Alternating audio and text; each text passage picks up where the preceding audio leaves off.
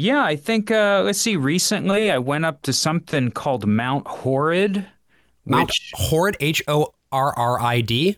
yeah, as in Oh, like really bad, as in like grizzly. And there's just a bunch of peregrine falcons up there. Oh, There's, you basically make it to the top, and then there's like this stony outlook, and you can like not like stoicism, but like yeah. you get up there and it's a giant rock. You can stand on it and just kind of survey the land. If it's a clear day, you can see all the way into New York, which is Oh, pretty wow. interesting because that's I don't know, 20, 30 miles away from the top of that mountain.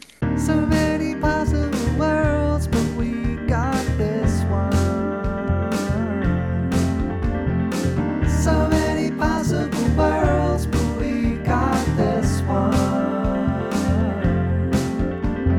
Welcome to the worst of all possible worlds, surveying this land from the top of Mount Horrid. I'm the worst of all possible Bryans. I'm the worst of all possible AJs. and I'm the worst of all possible Joshes. Today, we are finally covering something here on the show that we have wanted to talk about for a very long time. Hideo Kojima's 2019 Deliver 'em Up, Death Stranding. And joining us today on the show... Once more under the beach!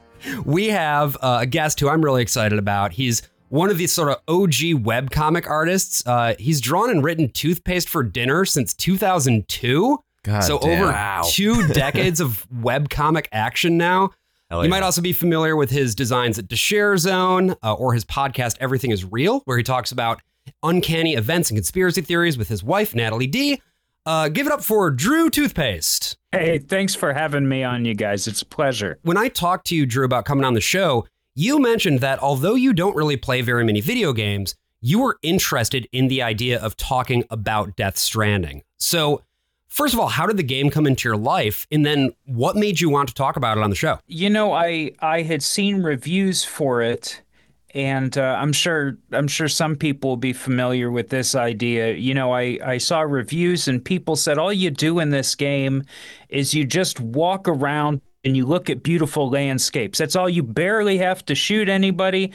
And they were like, I don't really like it. And everybody's making fun of it. Like, all you do is walk around and talk to people and look at nature and hear this like ethereal music. And I'm like, well, that sounds, That sounds great. like what I want to do. Yeah, for sure. I'm neither a capital G nor a lowercase G gamer, to tell you the truth. Okay.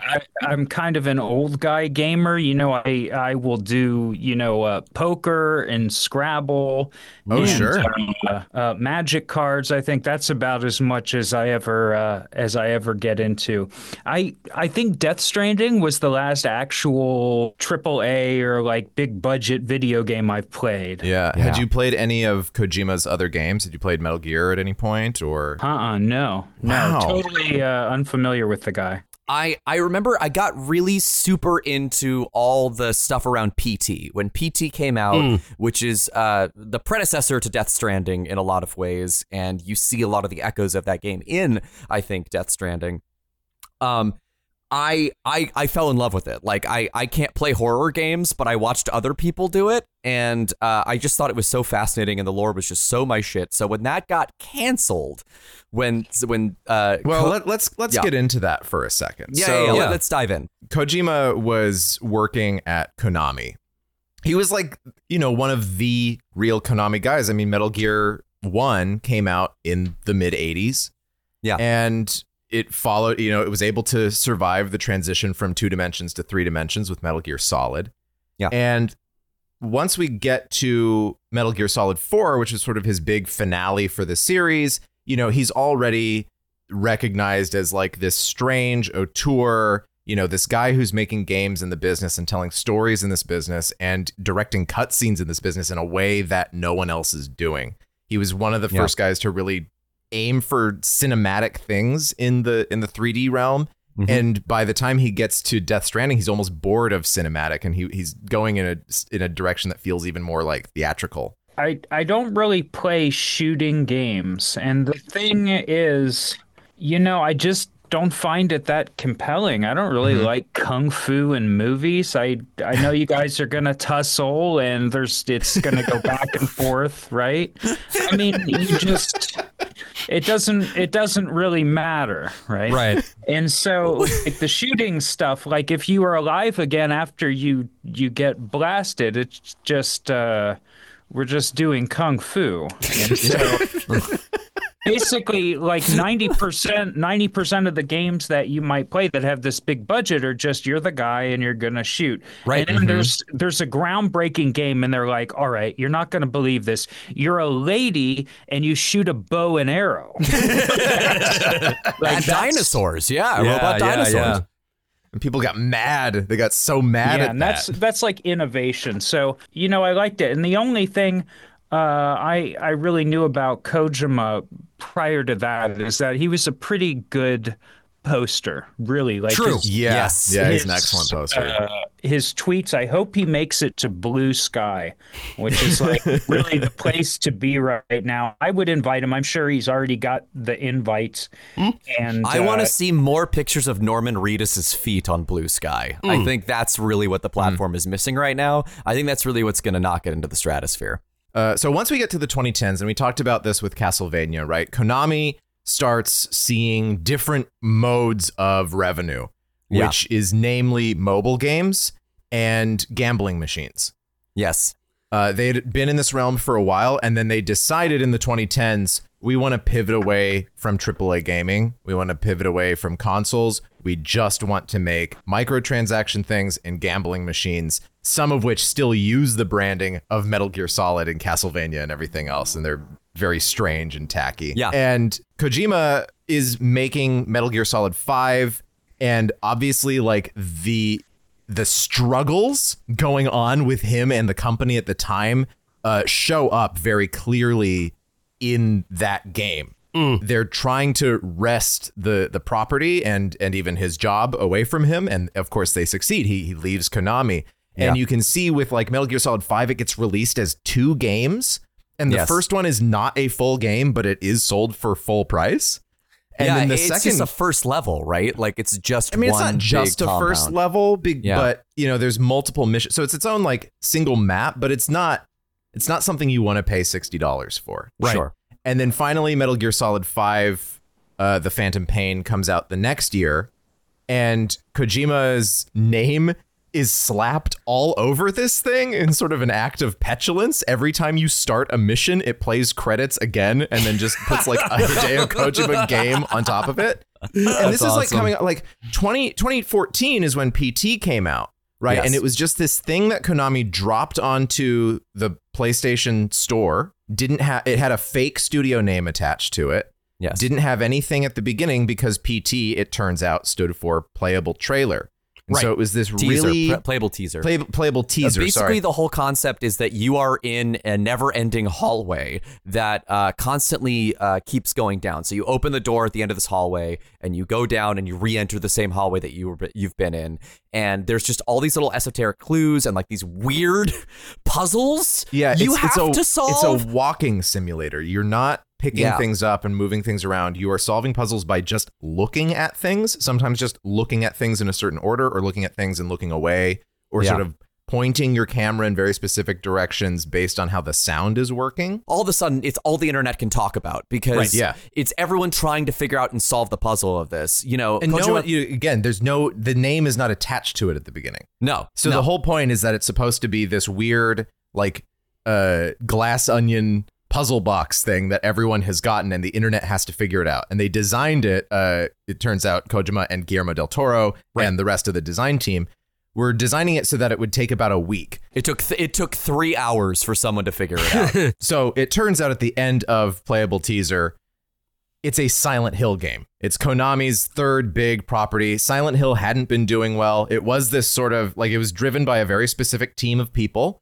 It was very well received. It got, there were a couple movies which are not good. There was Silent Hill 4, The Room, which was a very interesting sort of new direction for it. And then they sort of handed things over to Western design teams that leaned more on existing iconography and kind of repeating things, and people weren't as into that. And so when people saw, there's going to be a new Silent Hill game starring a TV star, Right. directed by Hideo Kojima, with Guillermo del Toro being involved, with Junji Ito doing designs for it. Yeah. And he didn't work on PT, but it was going to be in whatever this final game was. Silent All Hills, these announcements got made for this Silent Hill sequel, and Metal Gear Solid 5 comes out. Everybody already knows at this point. By 2015, everyone knows the news that things are bad over at Konami. Games are, AAA games are not going to survive over there. Kojima ends up leaving, starting his own studio, and that's when we get to Death Stranding. Metal Gear Solid 5 also just isn't a complete game. Like, there's a bunch of ideas that just sort of run out by the time that you get to the end. It plays better than any of his other games. It's one of the best games that was ever made, except then it just wasn't finished. Trickles away. Sure. Yeah. Hideo Kojima, leaves Konami, shutters Kojima Productions, but it's not more than a year before he reforms the studio. It's the same name. It's still called Kojima Productions, but it has no affiliation with Konami. Like he all those people got sacked. Stuff. Yeah. And at E3, June 2016, we get an announcement of a brand new game known as Death Stranding. This trailer, man. Holy fucking shit. Like, I watched this and I'm like, I'm buying this day one. We get like glimpses of the BBs and the BTs and just a nude Norman Reedus walking on a beach. Yeah, and you're just like, I want this. I want this game. Kojima has always been good at like promotion. It was hands-on with directing teasers and trailers for previous Metal Gear Solid games. Obviously, PT was a whole new direction in how to make a convention type teaser for a game. Metal Gear Solid, like some of these things are like 20 minutes long and they're not even in game by the time the actual game comes out. And so this is just like this one cutscene that does end up in Death Stranding, but it's presented to you with zero context whatsoever. You're just seeing these images and you're hearing this music. You see this baby that turns into oil and these footsteps on a beach. And there's only one set of footsteps because Jesus was carrying you for part of it. Yeah. And these things in the sky. It's crazy. So Death Stranding starts out with, well, a cutscene. Obviously. What else could it possibly be? It's a Hideo Kojima game. Once there was an explosion. A bang which gave birth to time and space. Once there was an explosion. A bang which set a planet spinning in that space. Once there was an explosion, a bang which gave rise to life as we know it. And then came the next explosion. Norman Reedus is Sam Porter. Sam Porter is the star of the show here. He is Porter Bridges. Sam Porter Bridges. Well, at this point, he's still Sam Porter. Important? No. Right. Is it important? Is that important? I don't know if that's important. I don't know. So Sam is riding on his bike, right? Because he's a courier. He's going to deliver some packages. And the rain is falling, and he wipes out. This game is trying to sort of set itself up as a physics game, but it doesn't really flow in the way that like a really heavy physics type game would work. It's like you enter into a series of little scripted moments. So if you're tilting too much to the right because you're carrying these heavy packages, if you tilt too much to the right, then it will sort of enter a quick time event where you have to press the left trigger. Yeah. And hold it for a little bit. If you tilt too much to the left, same thing. If you're going up or down something that's too steep or the weight is like pushing you forward, you're going to fall over, then you have to press both at the same time. And then you can also just sort of hold the triggers to prevent these moments from happening for the most part, just always as you're moving. Yeah. There's a roughness to it. Mm-hmm. There's sort of a thing where it's like, oh, I guess I'm tilting left now. I don't really know why. But, I'll press the buttons and it gives you a lot of room to save yourself. So then it's also kind of weird when you fail. Like, it's like you're going forward. And then it's like it hits the next script where you fall down. Yeah. But otherwise, like this feels it feels normal. This doesn't necessarily feel a whole lot different when things are just sort of going smoothly than most other games, I don't think. But it is also... Sorry, Drew. I like how the walking is active. It makes you Yeah. feel like you're actively walking because if Yeah. you're walking on a trail, you're going on a trail in the woods, 90% of the time you're going to be fine, but you'll come across, slippery rocks, you'll come across the trail will be on the side of a hill, Yeah. and you do have to actively walk. And personally, I felt like this mechanic where most games, Grand Theft, Call of Duty, you just push, like with the palm of your hand, you can just push your joystick forward. Your guy just dutifully and perfectly marches. Yeah. And I feel like, focusing on your walking as a mechanical activity is. I think people would say it was Zen. You're Yes. focusing your intention on walking. And so you're treating this as an active component of what you're doing rather than something that's always just, your guy will walk until you hit a wall, Yeah. right? And before this, I don't know of a lot of people who played with walking as an active mechanic outside of like Bennett Foddy. I was gonna say, Yeah, Quap yeah, yeah. is the obvious and comparison here. those games are very extreme in how like strange and unintuitive they are, so that you really have to learn the mechanics of how to get the legs moving at the joints, Yeah, or with getting Octodad. over it, of course, Yeah, Oh, yeah, Octodad yeah. as well, yeah. Octodad also did that, but this is a lot more intuitive than Octodad. And Yeah. Octodad was built that way purposefully to emphasize the comedy, right? Yeah. Like that is a game that is so silly because you are bad at controlling. Yeah, it. or Goat Simulator is the same way, right? But Absolutely. But It's a game that punishes you for not paying attention too, which I think is very interesting. Like, it's much not a like game in you can, walking in real life. Yeah. Yeah, you can't, like, it also punishes you for going too fast, which I think was my biggest hurdle when I first got into the game. I wanted to be the fastest boy alive. I wanted to sprint from one place to the other. But actually, when you get into the nitty gritty of the mechanics, unless it's a timed package delivery, And it almost never is. and it almost never is, which makes platinuming this game incredibly difficult. Don't platinum it then, Jesus. Fuck off. So it makes it actually is just like, take all the time you need. What's important is that the package gets there in one piece. And if that takes an hour and a half, then let it take an hour and a half. Who cares? They're waiting on Beanie Babies for the most part. It's not like it's medicine. Oh, I'm sorry. I just got a note. Most of it is medicine. Like it's interesting, right? Because this is not a game that just fully allows you to play it any way that you want. You are there are many different options available to you, but they do require that you play it within certain parameters. There was an infamous review of this game that was done on YouTube by Video Game Donkey, where he just talked about how much he hated the movement mechanics of this game. But when you watch, now I understand, like having now played the game, when you watch the video clips of him playing it, he's playing the game wrong. Yeah, like he is not. He's not playing it the way that those mechanics were designed to work. And this just comes down to a question of taste, right? Like, do you want a game where it empowers you using mechanics to play it literally however you want, like say Legend of Zelda: Tears of the Kingdom, or do you want a game that sort of forces you into a series of systems that are carefully designed to work in one specific way? There's an idea of immersion in a lot of video games, and this is another reason why Death Stranding was striking to me.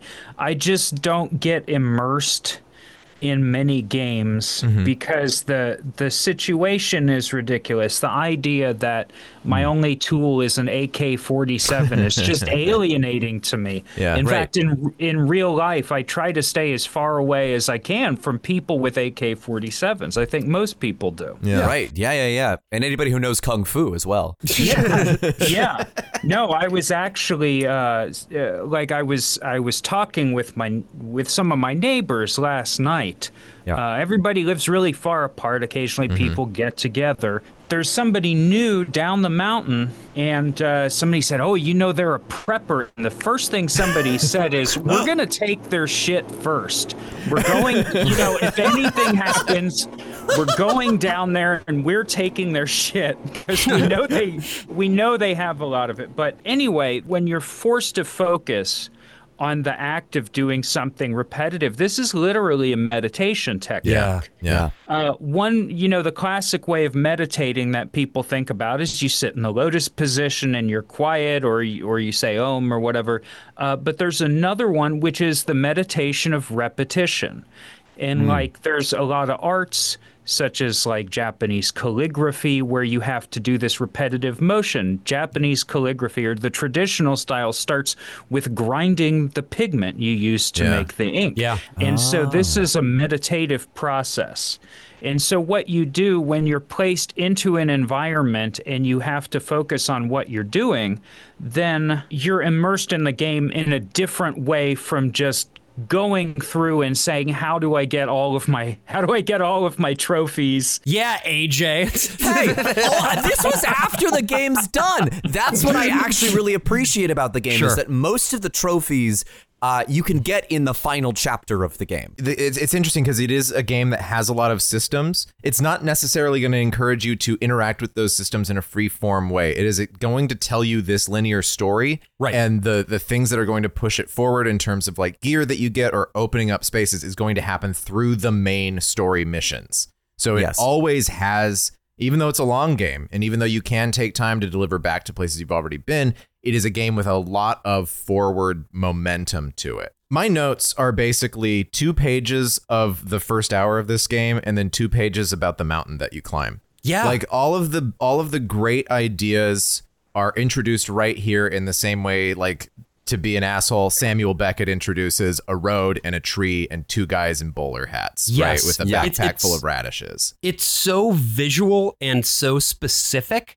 and it is keeping so much mystery open. Yeah. Because in this cutscene, we see, or more accurately, don't see, these spooky, invisible, ghost-like creatures, which are able to walk around on their hands. They just create handprints everywhere. And they turn the environment around them into this like dark black sand and tar. And we see this rainfall that's a lot, right? That's dangerous. Yeah. Right. It's not normal rain. It's called, they call it time fall, and it sort of operates under the same principle as like how photons, because they travel at or near the speed of light, end up existing on a different temporal plane than you or I, right? Because time has become elliptical for them. And so in this game now, rain has that same property. Once it hits the earth, it sort of goes back to normal, but the moment it strikes something, it pushes it forward in time. So it's a danger to biological life because it could shorten your lifespan significantly. And it's not just for set dressing. Yeah. It's also a mechanic in the game. Because again, you are delivering this cargo, meaning that if cargo on your back is left out in the time fall for a long period of time, the containers for that cargo will degrade and eventually break down entirely, then causing damage to the cargo itself. Yeah. Okay, that's also what I thought it did. That is not true. Oh. So for any cargo that you are delivering to a place, timefall will not degrade it on its own merits.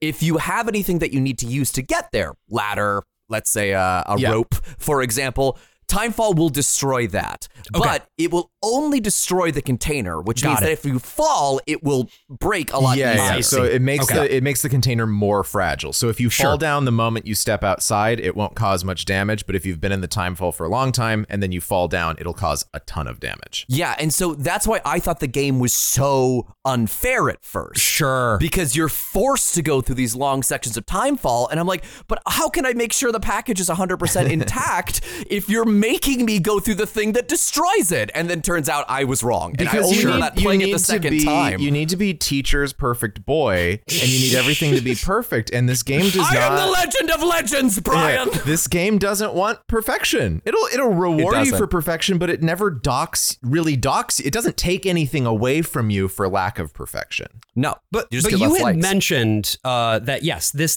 does cause the cargo to become more fragile. And speaking of fragile, after this sort of opening sequence / cutscene with these spooky BTs, this other courier shows up. This is Fragile. She's played by Lea Seydoux, and she basically keeps Sam from getting owned by the BTs by showing him that he needs to cover his mouth and not breathe. And once the rain passes, they talk. I think they're gone. Didn't mean to grab you so hard. Tears. A chiral allergy. So, you have dooms, like me. I've got the extinction factor, but I think you got me beat. What's your level? You can see them, right? No, but I can sense them. Level 2, then. What are you doing here? Trying to stay dry. Same as you. Time falls let up. My name is Fragile. So we're introducing a thousand different ideas here that will all, unfortunately, will all be explained later. But like in excruciating detail. But what's so wonderful about this scene just on its own is it's like, okay, here's a world where rain works different. You see rain hitting his skin and his skin wrinkles. It hits the plants and they grow fast and they die as it's falling. We see these little like bugs that float through the air that people eat to maintain their health or whatever. That Fragile specifically eats just like she a loves shit them. ton of these things. Yeah, Snacks on them like nugs. candy, just like. And we get a sense of Sam personally. He has some sort of disease or something they both do where they can see or sense ghosts in some way. He cannot. He's not just afraid of, but physically averse to physical touch. Yeah, he'll break out in a rash if somebody tries to touch him. And we see later, like he's nude for a lot of this game, and when his clothes are off, you see that his body looks like the like French cave paintings of the paint around the hands all over the walls. Well, I mean, you have to establish when you have a dystopian story, you have to establish that it's a dystopia. So you show that there's nothing around, and then you have to eat worms, right? And the rain will kill you. Yeah. So you have to be totally covered up. You can't get wet, and you also can't breathe. And I think a lot of people seized on this, right as the pandemic was really getting going, and they said, "Oh, this is the perfect game for now." Which it would have been if you would have played through Death Stranding and then halfway through everybody said, well, a little bit of Timefall, and it also kids can get Timefall and it's fine. As a treat, little Timefall. Yeah. So I think the metaphor didn't really land there long term, but you do have to show that, hey, life sucks in whatever time and place that this is happening, and people have to work together and come together, except Sam can't because nobody can touch him. So okay, so you've established that we're in hell now, and then you kind of go from there. From what I can understand from the rest of Kojima's sort of coterie of female characters, right? They're usually not 100% fleshed out a lot of the time. He has a lot of trouble. Oh, there's a lot of flesh. Oh, sure. That same thought, yeah. Sure. But I think that Fragile, he kind of really goes out of his way, and it's sort of a turning point in him writing a female character. I actually think the women in this game are, for the most part, pretty great. I think the way that they are still sort of attached, like Fragile is still like, oh, it's her appearance that like gets altered and changed in this really horrific way. And that, Mama a little bit later on is mostly, known for her connection with this baby, right? Yeah, her fertility, that are still tied to that. But that being said, they are still, I think, very well drawn characters who want things, and I think that's it's a lot to ask of a video game female character to have wants and needs outside of the main male protagonist. And Fragile has a whole, like, she runs her own separate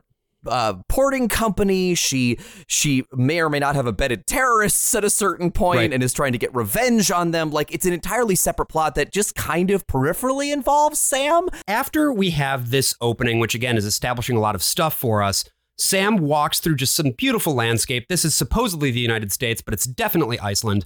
And heads over to a city while some fucking banging ass music plays. And the music in this game, there's really two major components, and I pulled clips of both. The first piece is the incidental music, which is composed by Ludwig Forssell, and we've got a clip of that.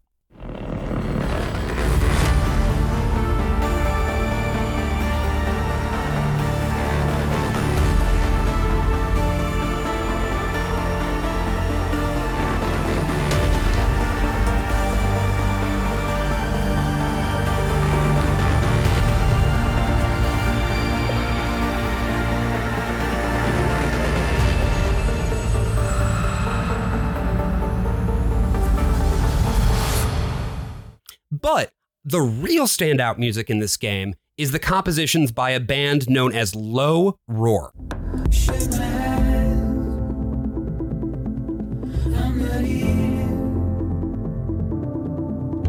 There must be some mistake.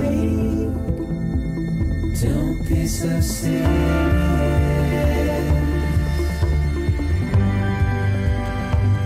Don't be so serious.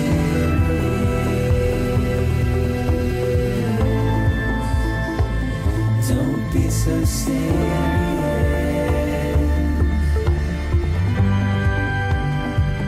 Don't be so serious.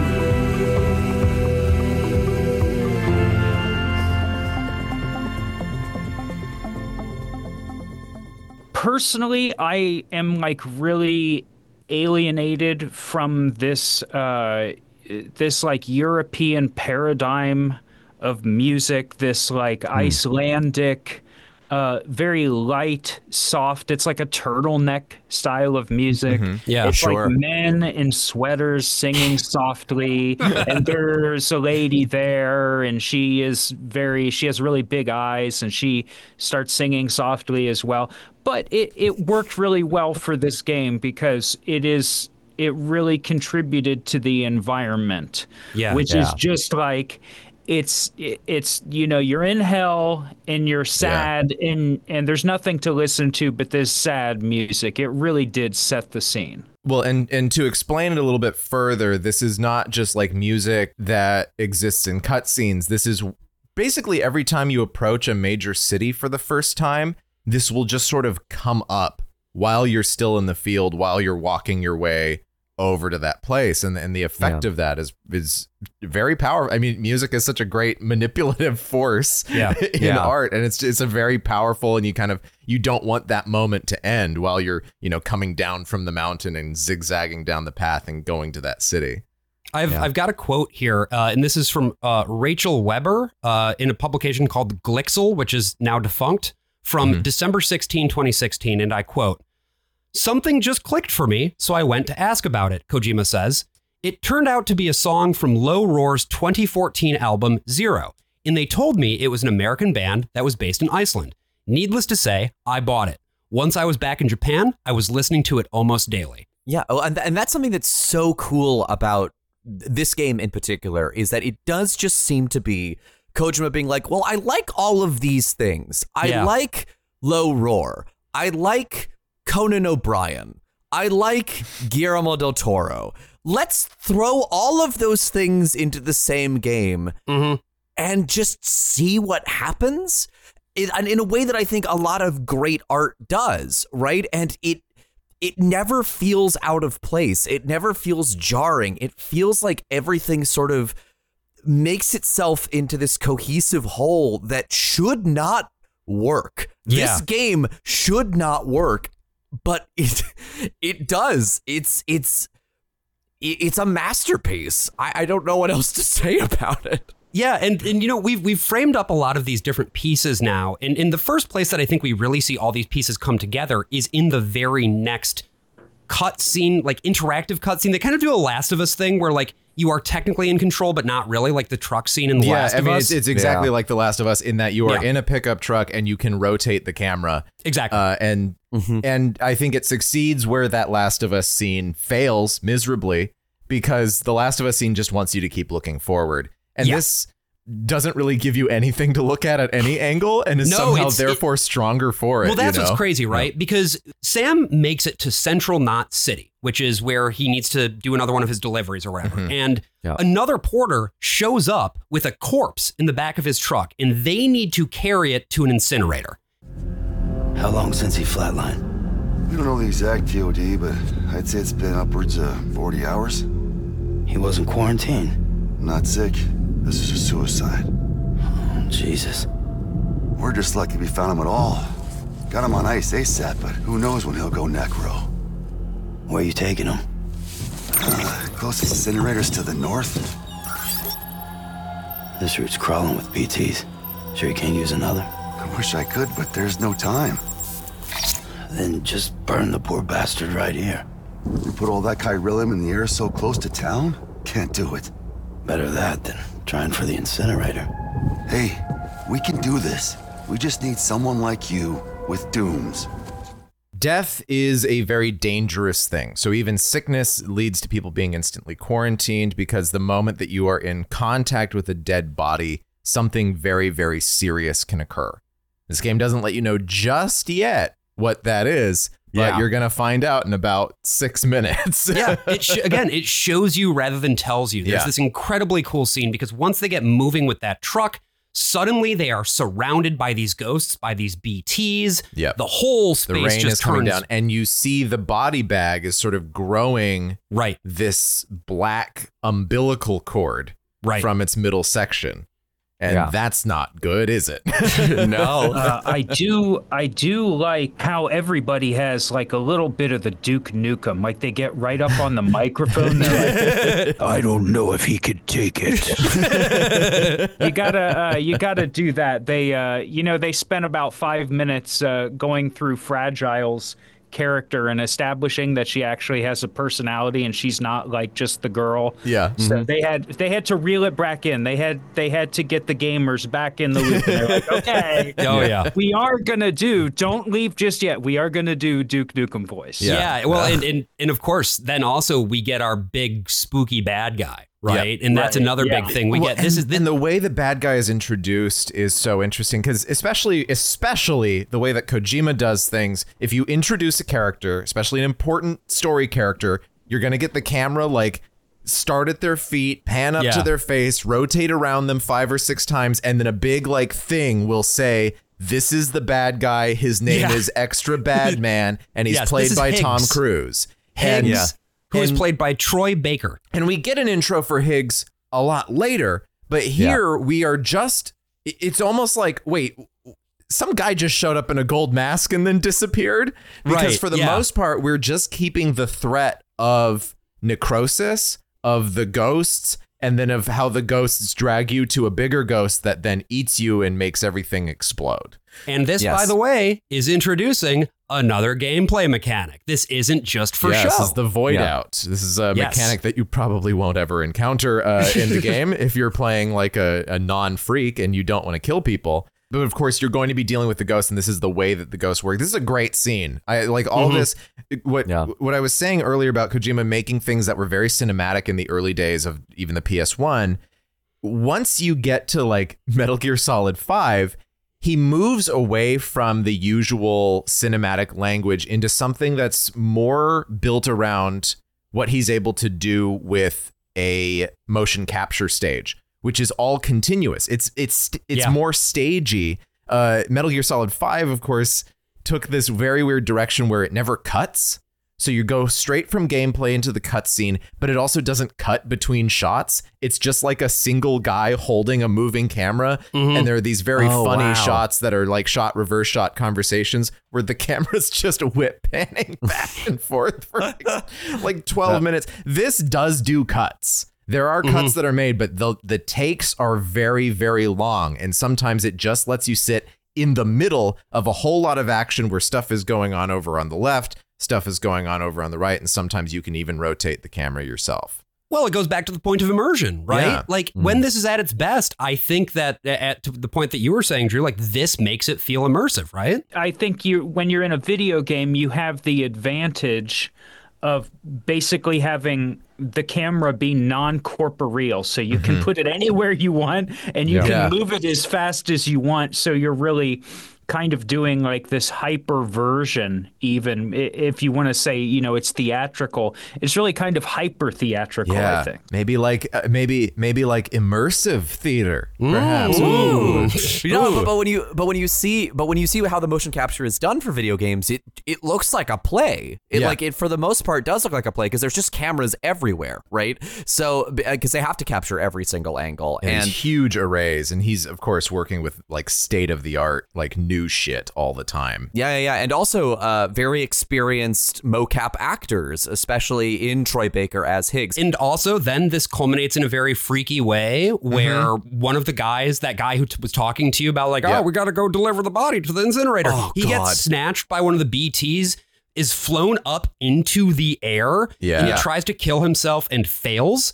It's so Yeah, unnerving. you have one guy who Yeah. gets caught in the time fall and his face ages 100 years in front of your It's eyes. so cool. It's so horrifying. And you die.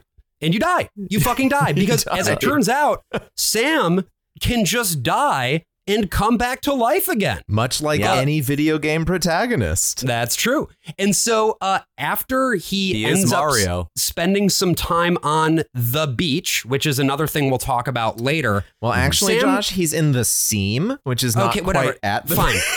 It's okay. Sure. Yeah. Oh, you're the lore head. You were paying attention to those cutscenes. Unfortunately. Brian was the sicko who read the interviews in Sam- not the mail, the interview tab. Oh God. Okay, So no, Sam- the interviews are bad, but they're not as bad as the mail. The mail's way worse. Yeah. Sam wakes up in a facility that belongs to a company called Bridges. This is a delivery company. And there's a guy there named Deadman, who's portrayed by Guillermo del Toro, although it's voiced by a different guy. Yeah, his body is Guillermo del Toro. The actual performance is... it's the actor who played LeFou in Beauty and the Beast in 1991. Yeah, he's a Venezuelan-American character actor. Basically, Deadman lets him know that Bridget, who is played by Lindsay Wagner, who, by the way, happens to be Sam's mother. Yeah, the bionic woman herself. It turns out that although she's president of the United Cities of America, which is basically the reformed entity that exists now that the United States no longer exists, well, she's not doing so hot. Yeah. And then she fucking dies. And so Die Hardman, who is played by Tommy Earl Jenkins in what I think is an excellent fucking performance. An excellent performance of a role that I don't know what that is. He is another guy in a mask, but Yes. it's not a gold scary mask. Correct. Like Higgs, it is a silver mask. And in this world, some people choose to wear masks for reasons that are kind of explained. Kind of, but not really. No. It's chill. Don't worry about The it. move, it's interesting because It looks cool. Just to talk in a purely technical sense, this feels like a very real mask on a real human face because it is slightly articulated, like the jaw opens and closes, but it doesn't open and close the way that you would do it if you were just animating the mask, where it opens and closes the same as a normal mouth. It's only when it's enough force is applied because they were using real stuff. Again, this is Kojima just like playing around with all of his tools, being able to scan bodies, being able to recreate actual movement of this mask. Bottom line here is Sam needs to carry Bridget's corpse up to the incinerator. We learned last time around that if you just pop that fucker on a truck, you're going to have a bad time. And Sam has something called Dooms, which allows him to detect BTs. It's sort of like hot MILFs in your area, but it's like hot BTs in your area. He's able to keep an eye on them. And he has a regulation order bridge baby, which is just a baby that's in a little pod that is able to actually let him see said BTs as well. So to establish, without getting into the whole Egyptian mythology thing, there's just on the basic level of what's happened in Death Stranding is an apocalypse has occurred because at some point in the recent past, we discovered that the afterlife was not only real, it is a physical place. Right. And the discovery and the connections made between the mortal plane and the life beyond our own has caused paradoxes and all kinds of other environmental troubles for planet Earth and possibly even for the afterlife, because now ghosts are getting beached back on Earth. They're being called beached things. Yeah. BTs. So this is why corpses need to be disposed of. And this is why there's chiral whatever's in the air. That's why there's these little floating bugs that you have to eat. All of that. Yeah, these are all like being beamed in from the other side. And so babies, bridge babies, are BBs for short. They're in a tank that has a quantum umbilical link to a brain dead mother that was carrying this baby. Right. And so because of that connection, they're able to help you detect things from the other side. It's like if you want to detect sound, you need a microphone, right? Mm-hmm. Yeah. Because you've got this longitudinal compression and expansion of air. And so you need to convert that into an electrical signal. So you need something that bridges the gap between those two environments. Likewise, if you want to talk to the dead, you have to have one foot in the dead world and one foot in the alive world. I think it's pretty common in the theologies of the world that there's an afterlife or some sort of global consciousness. You've got the beach, which is this sort of purgatory. I think it's okay. The baby thing, I really honestly did not like jostling the baby. That was like a huge motivator for me. We talked about walking and the walking mechanism. Well, I don't want to bang this baby's head and it's floating and it's not in a little if you've ever had a child, you surround them with padding. Everything they have is soft and rounded, and this sucker's just in a little aquarium, and you really could shake it up and it just like bonk against the sides. It's awful. Yeah, and when you fall down, the baby screams at you through your microphone. Yeah, it's terrible. It's such it screams through your paddle. That you're holding. The first time that happened, that was alarming to me. Yeah, and then you can calm it really, down, really to, troubling because there is this mechanic. Yeah, if you fall down, if you get hurt, if you kill people, which again most people won't do, but if you just like straight up murder people, this baby gets very upset. And will just cry at you, and the colors on the remote like will change, and so you have to do this very complicated action where you hold L1, press the down button on the D-pad, and then press square so that Sam can then take the tank that the baby is in off of his chest, and then you have to rock the controller. Yeah. And you can't do it too hard. If you do it too hard, he'll get more upset. You actually do have to be like very, very gentle until you calm. Eventually, we find out that the BB is named Lou. We're just gonna say until you calm Lou. This is going to be a game. This is going to be an episode where we are going to explore all the way to the very end of the game. Yes. This is going to be an episode that just digs all the way into it. If you don't want things spoiled, you should stop now. Because stop now. We're cut an hour into 2 the minutes show, ago but when I cut AJ's whole thing where he spoiled the very last moment of the game.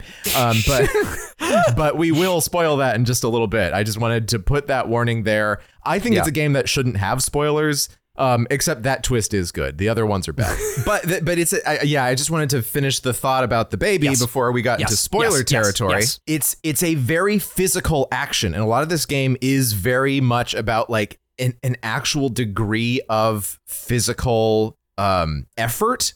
It flared up my tendonitis real good, but that usage of the controller as a thing that exists in your space that you interact with physically and that you think about physically, that makes sound at you, that produces light, that reacts to your own movement, is something you certainly don't see in AAA gaming outside of like Kojima's work that I can think of. Well, and especially for the director's cut where they've put in the haptic feedback on the PS5 controller. Oh, sure.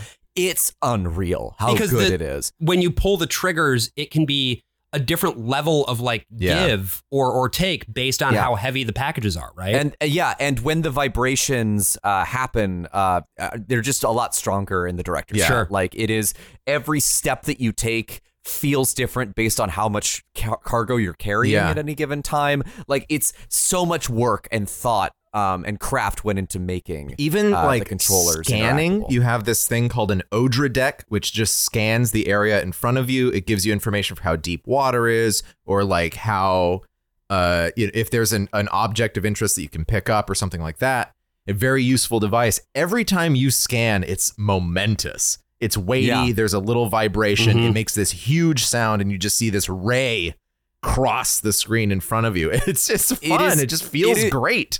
It is also really great for finding MILFs in your area. Yeah, it definitely is. They just ping up with little icons all around you. And all of the big delivery mechanics then come into play in this next section, because once you've had the chance to deliver the corpse to the incinerator, we begin chapter 2, Amelie. And we learn basically that Sam has to go west to find his sister, named Amelie, who is also portrayed by Lindsay Wagner, but she's de-aged. She's being held hostage by terrorists. And so along the way to get there, because he's got to go west, and Brian is shaking his head because This part just is like, why did it have to be about America? Why did you have to meet the president of the United States? And why does she have to be your mom? Other than it's Kojima trying to relitigate and complete some thoughts that he had for Metal Gear Solid that he never Brian, got to get in. I don't know, but I have to talk. We just have to Amelie put it being out your there so that sister some is of just this like makes this weird sense. thing because she's obviously just not a living person the whole time. She's just on the beach. It's fine. Spoilers! Meet me on That's the not beach. a spoiler. She's there at the very beginning of the game. So ultimately, your mission is to go to basically every single delivery terminal in the United States, the former Yes. United States of America, bring them onto the internet, basically, the chiral network, which is the new internet, and unify the decimated former United States of America into the United Cities of America, which will usher us into the post-Stranding era. You will unite it under contracts with logistics corporations. That's right. UPS is the new company that runs the US of A. Well, and so the chiral network is so interesting too because it's like the Pale in Disco Elysium, another game we talked about, where there's this cloud of dense stuff that's very dangerous for people to interact with, but they do every day to just ship random goods, and they're also able to run radio networks through this sort of dense material of the Pale. Now that we don't have the sky anymore, and it's just like particles of heaven and hell sitting above us in a constant layer of cloud, you're able to use that to create new telecommunications connections. You can't fly planes anymore. You can't make cell phone signals anymore, but you can harness the materials that are there up in the sky that all the ghosts are coming from. So Sam basically carries there's this necklace that he has that has like a bunch of little USB sticks on it, and he can put it into a little thing in a terminal.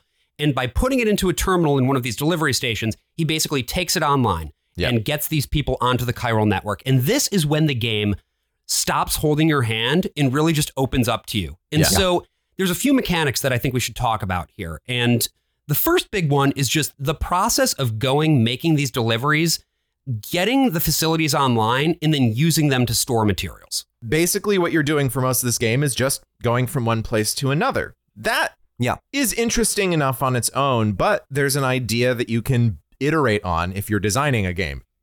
And this idea is efficiency. How do you make these deliveries more efficient? And so what this game has decided to do is incorporate a little bit of what From Software has been doing for the Dark Souls games and Bloodborne and everything else, which is this asymmetrical online multiplayer, which is you're not literally encountering other players in this game, but if they drop something, if they die in a certain spot, you might find some of the deliveries that they weren't able to complete. In addition to that, if you or someone else has set down a ladder that you've been using to climb up a mountain or cross over a ravine, that ladder will also appear to other players in sort of this limited network of people. So you will come across things that you can cross because someone else has placed something there for you to be able to use. And then you can give them little likes in response to being able to use it. I genuinely have no idea how this works. I don't know how it decides who is on your network and who is not. But you can track everyone that you've interacted with in a little menu. Yeah, that you'll you see can their get off the usernames. Posnet. Yeah, and you are rewarded for interacting with very similar people multiple times on your journey because you are trying to get through this thing together. It is teaching you to play this game co-op even though you are playing it by yourself. Yeah. I turned off the online thing. You did? Whoa. True. Because I was playing it and there's just a bunch of shit everywhere. Sure. And there's a bunch of dotted lines, and there's a guy, and they put their gamer tags everywhere with 4s and 0s in there. Yeah. There's all those holograms. I love 4s and 0s. Yeah. And there's and people just left garbage everywhere, and there's little signs everywhere. It just really it didn't appeal to me. So I just turned it off. I'm like, well, I'm gonna go walk through. If I'm gonna have this immersive experience, I would like to have a pleasant immersive experience. That's interesting. I think it'd be like, if you're walking through the woods and you're deep in the forest, if you come across graffiti, it doesn't just feel, if somebody spray paints a tree or carves something into a tree, it doesn't just feel like, well, this is everybody, so you shouldn't do this. It feels like an affront to nature. Yeah. But Sure. I think that's a plus in terms of how immersive the game is and how quickly I at least personally sort of attuned to the environment in the game, where I was like, you guys are like scorching up the environment for me. Like, it's just all full of weird litter and holographic trash and shit. And I don't want any of this. I just, want to see what's going on and drive my little weird truck over the bumps and stuff. So you then turned it off and did not use anybody else's facilities at any point throughout the game? You did it all on your own? I mean, I guess so. I only played it once. Yeah.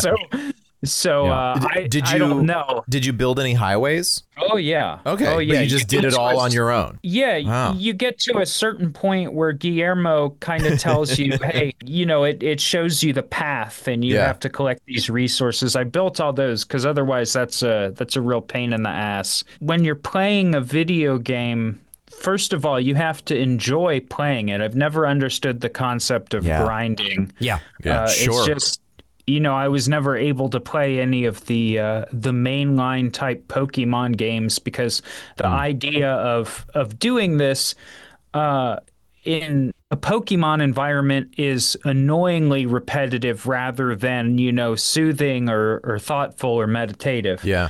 But the other thing is that, if you go through as fast as possible and you try to, skip ahead and you look up how to do this stuff, not just, hey, I'm totally stuck in this game, I need to get over this hump so I can enjoy it more, but to sort of race through it, you're really not only denying yourself the experience, but you're really creating an awful value proposition when you're talking about a $60 game. Sure. Yeah. But it's interesting to me, though, that you didn't find, because some people find the process of going and getting the materials and building all the roads and everything to be a grind. But it sounds like that wasn't your experience. Basically, the only time when I'm going to play video games is pretty much at the end of the day. I work 7 days a week. I wake up and I start on my stuff and I usually go until like a certain point at night. And I kind of have to turn off my brain and do, watch a horror movie, watch some like pirated TV or whatever. And that's kind of when I would play video games. So really, excitement and accomplishment and that kind of stuff is not something I'm looking to get out of a game necessarily. Yeah. Sure. What I want is sort of a break from everything else I'm doing all day long. And, in any kind of employment situation, whether you're self-employed or you're working for somebody, you've got achievement and metrics and benchmarks, and you've sort of got these standards you have to meet, and you also have to keep growing quarter over quarter to make the corporate overlords happy. Yeah, and so really just doing something that is very quietly constructive that you can see your progress on, but which is fun in itself while you're doing it, is really what I would be looking for out of any game. Yeah. Sure. Well, and I think there's something really interesting in that there's a type of currency system in this game that doesn't really reflect the way that currency works in any other game, because you don't lose any of it. You're always making that quiet progress. You just get likes, because it's playing with this theme again of like the internet and connection. It's not this zero-sum economy of limited specia. It's just the same as what you get on Facebook and Twitter and Instagram. You get likes from people. You can't take any away from anyone. You just gain a little bit each time you make a delivery. And so there are, different nature of likes from the people you deliver to, or the other people who are playing online, if you are online.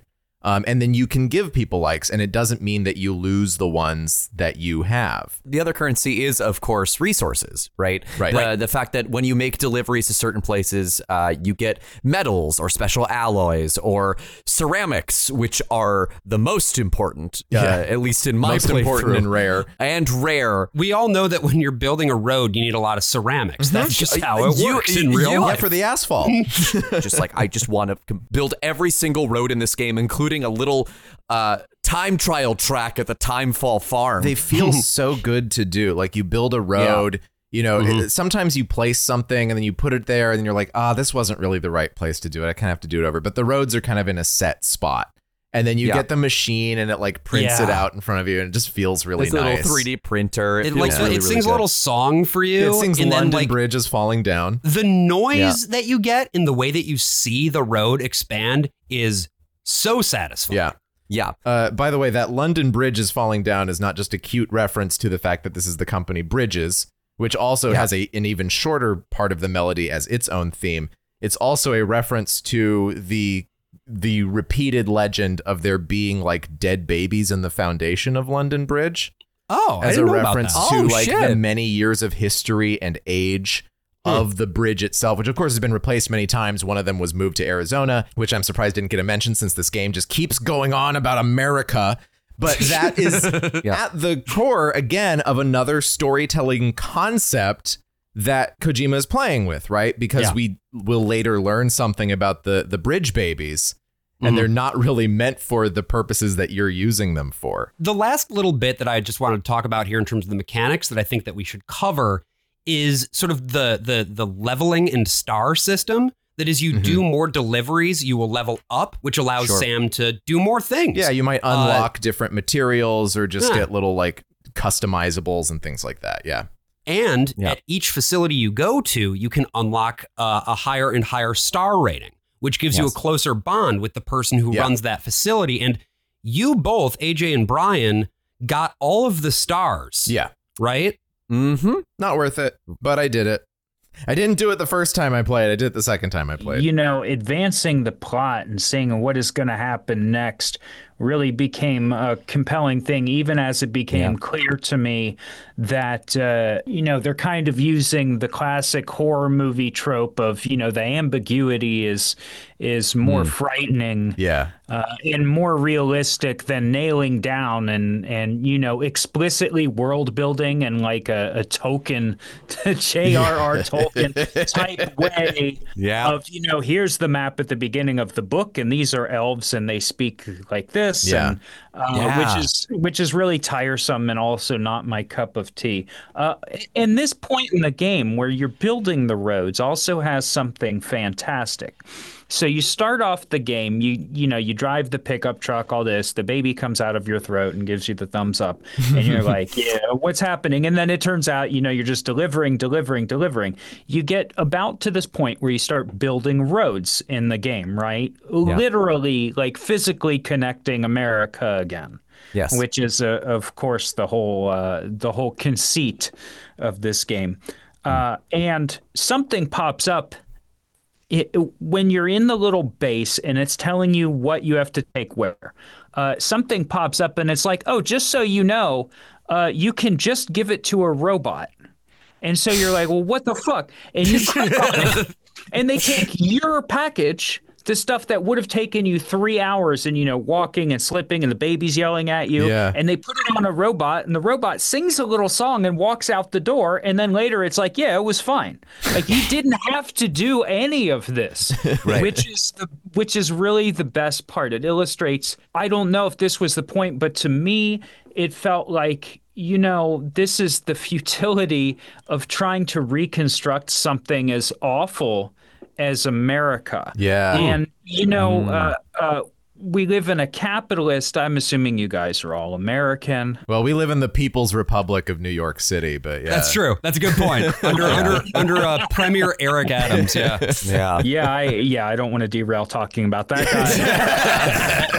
guy. But so we live in this nation that's basically governed by this sort of fruitless exponential chase for money, and it turns out that really, connecting America and doing all this hard work, this is really just almost a sham because you could have loaded it onto a fucking robot the whole time. And I don't know. I mean, to me, this really resonated with me in a different way than connecting America, because time and time again, all we've shown is that when you connect Americans, they just scam each other. Yeah. Like that's all that's ever happening, whether it's in the corporate landscape or you get two people. The town isn't big enough for both of them, so somebody has to get scammed or get shot, right? Yeah, and so the fact that you could just create jobs by building little robots, and they sing. They're really nice little robots. Yeah. You could put the same package right on top of them, and they could take the pizza right to Conan O'Brien, right? So I really like that. After you've been ferrying things around, they basically show you, they're like, just so you know, this is all something you have been doing for the act of doing it itself, because nobody had to have a person take this to the doorstep. You could have loaded everything on the robot. Probably the robots could have built the roads. Yeah. And I think I don't know if this is an intentional message or just what I got out of it, but it's really sort of building up this very patriotic message with the American flag and the Americans and the president, and then saying none of this is actually necessary. I just really like that. Well, yeah, we see the consequences of that too, with the right? mules. We see what happens when somebody gets so into package delivery that it consumes them entirely. And the game, at multiple points, if you have been playing it for more than a certain amount of hours, I could never pin down exactly how many, the robot voice, when you come in to deliver a package, will say, rest is advised. It wants you to stop playing the game and go the fuck outside. But it's not going to make you do that in a way that certain other games do. It's just you will become a mule. Yeah, this game we should talk about the mules. This game is having so much fun with these contradictions, because as Sam, you're connecting everyone. You're putting everyone back on the internet, and the internet is real. It is offering some connections in some way. And these people are very, very isolated, but you almost never actually see another person in front of you from any of these places. You go to an entire city and they all live in a giant fortress underground with a holodeck that's just been made to look like the Oval Office so that the president can still feel like she's the president. You're delivering oxytocin to people because their bodies won't produce the hormone anymore. You're delivering sperm and eggs to people because no one's having sex anymore. And you're connecting everyone, but you are the loneliest person in the world, except for this little baby in a tube that you got a hold of. And whenever you get to stay in those places, you are quarantined off from everybody else. And you are going down in this little elevator and staying in these identical looking pods that just have a shower that you're supposed to shit into. And they'll make little ghost grenades. And a table with some fucking cans of Monster Energy drink. Yeah. Monster survived the apocalypse. And people will call you as holograms, and that's about it. The only real physical interaction you have with other people out in the world is oftentimes with the mules, which are basically they are people who have been consumed by the lust for packages. They have delivered and delivered, and they were replaced by automation, and through that drove them insane. Because they're still isolated from the rest of the world. They're the people who live outside while everyone else lives inside, and they can't go back to that world, right? All they can't go back inside Plato's cave. Use their phone, deliver hot chip, and lie. And that's it. Yeah, and this didn't just happen to one or two people. We're talking armies of humans entire living cells outside. And they just want to steal your boxes and put them into a post box, and they just hold on to it. And that's it. That's their whole mission. At this point, we have really talked about a ton of different mechanics, and we've really introduced almost all of what this game is doing mechanically. And so in the second half of this episode, we're going to talk about the way that these mechanical elements sort of integrate with the narrative, or oftentimes don't. So stay tuned for that in the second half, and we'll see you in a moment. Hello? Is this thing on? Sorry, yeah. Hi, my name is Graham Sorter Brooker, and, well, It's my first day as a porter for Fragile Express. I've got a delivery to a place called the Wind Farm. I don't know what that is, but it sounds super important. I just want to bring people together. I've lived my entire life in an underground bunker, and I felt so disconnected. Everything feels so hopeless, and I think that if I can bring people these packages, I can bring them a little hope, too. I think I'd like that. Plus, apparently, in the outside world, the rainbows aren't just rainbows, they're like upside-down rainbows? So intense!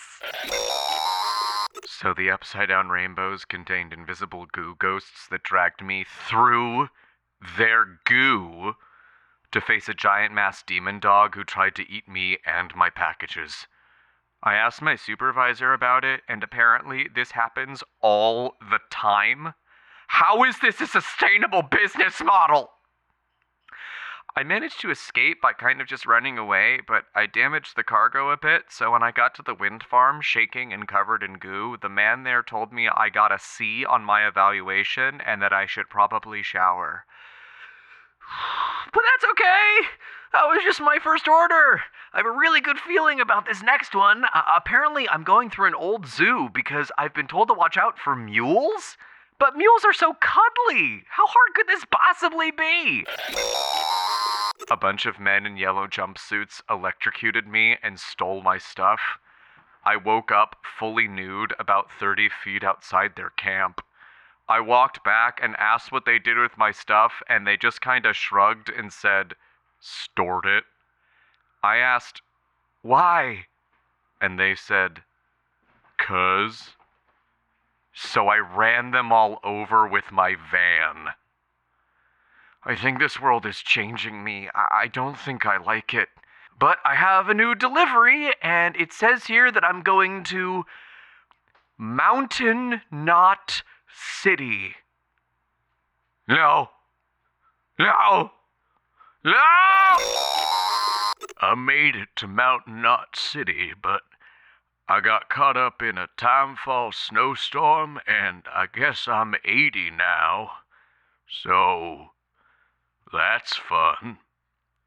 You'd think I'd be angry, but there was a moment when I was standing on top of the highest peak looking out over this barren waste of a country. I saw this road. This long and winding road stretching off into the horizon, and in that moment, I saw not a structure, a collection of metal and ceramic lumped together by an unfeeling machine, but all the people who built it, who put their blood, sweat, and chiral crystals into making a path not for them, oh no, but for all who would come after. A monument to our ability to create, to help, to hope. Apocalypses might come and go, but that road, that idea, is eternal. Anyway, this'll be my last delivery. Too old now to do any more, I suppose, but I know somebody else will pick up where I left off. All I gotta do is put it in the old console here and... Wait, what's that sound? Well, that's a very cool motorcycle. Oh no! This bike is so cool. It should be on Ride with Norman Reedus. Oh shit, that guy's dead. We're back, and we're continuing on our long walk through the world of Death Stranding. We've got a lot of plot to talk about, and I'm going to do my best to not hit all these plot points, because honestly, this is one of those things too where the plot of this game is so broad and so diffuse and goes in so many different directions that we really can't cover all. In part because I think Kojima is trying to get through some things that he couldn't get through on two different games that he worked on that he didn't get Yes. get to complete, while also introducing new ideas for this game about making deliveries. Well, it kind of reminds me, honestly, of what we talked about when we covered Studio 60 on the Sunset Strip, right? Where Aaron Sorkin was clearly going through it. And so he just created this show that has so many weird components to it that don't quite fit. But you still come away from it being like, oh, he was trying to do something very specific here. Now, with that said, I think that Kojima largely succeeds on many of these things, whereas Studio 60 is a comprehensive failure. But I will be interested to sort of hear all of your opinions as we go through this, because with Fragile, right, we have her whole arc. We have her whole deal. Her whole arc is delivered very quickly, too. Very quick. It's like, you already know who she is. You know what her deal is. She doesn't appear to be a threat or an enemy or anything. And then all of a sudden people are like, oh yeah, she bombed this one city. You go to your like hotel room thing. And then she's like, no, I didn't bomb that city. And it's like, oh, okay. Okay. And then as soon as that happens, you get all these emails from everybody that you've been visiting being like, yeah, I thought she bombed the city, but then she said she didn't. So I don't think she did anymore. This is just great storytelling. Yeah. And you get a couple of like mini stories that it's like, I guess that could have worked, but probably would have just been better if it was peppered throughout. Like you get the junk dealer and his like dead girlfriend who you immediately learn is not dead. And it's of course not Fragile's fault. And then you have to bring her back to him. And then they like get divorced or whatever. And then it turns out they knew each other as children and then forgot that they knew each other as children. It really is a mess. However, I will say I want to save talking about the chiral artist and that whole arc for a little bit later. I want to save that for another day. Because unfortunately it really worked for me. So there's Fragile is also like her main antagonist in this whole thing is this guy named Higgs, who we have talked about, sort of guy with the gold mask. The guy with the gold mask, who is nihilism incarnate. Basically, he leads a terrorist organization that wants to destroy the world because what's the fucking point? We're all going to die. Yeah, and I think the best example of how this works is that dead body you dealt with at the beginning of this game was essentially a suicide bomber. Someone who killed himself so that he could be embedded in a city and cause the void out, the contradiction of the living meeting the dead that then creates a sort of nuclear explosion. Right. Also, he has nukes, even though we've established that dead bodies are nukes anyway. It would not be a Hideo Kojima game without nukes. Like it certainly will not. And I think I need to talk about the nuclear arsenal. Well, I think in a truly brilliant piece of casting, he has decided to put Troy Baker into the role of Higgs, and gives a truly wonderfully hammy performance. And the reason why I think that it is such a brilliant insight into like just the world of like modern gaming is that Troy Baker, we will remember, played a certain protagonist in a video game about the post-apocalypse. Where dead bodies are dangerous. Bodies are dangerous, and one might actually consider to be a pretty nihilistic take on, let's say, humanity. Well, we certainly have. When we talked about The Last of Us, we were not on board broadly. No, and I think that this game is in many ways in conversation with The Last of Us. That's interesting. This is a game about an apocalypse that is filled with hope and light and life and trying to actually battle against everything that Neil Druckmann argues for in The Last of Us. I think there's something sort of inherently, I don't know, fascistic is maybe too strong a word, but about the idea of zombies, about the idea that the sick are going to be a threat to you.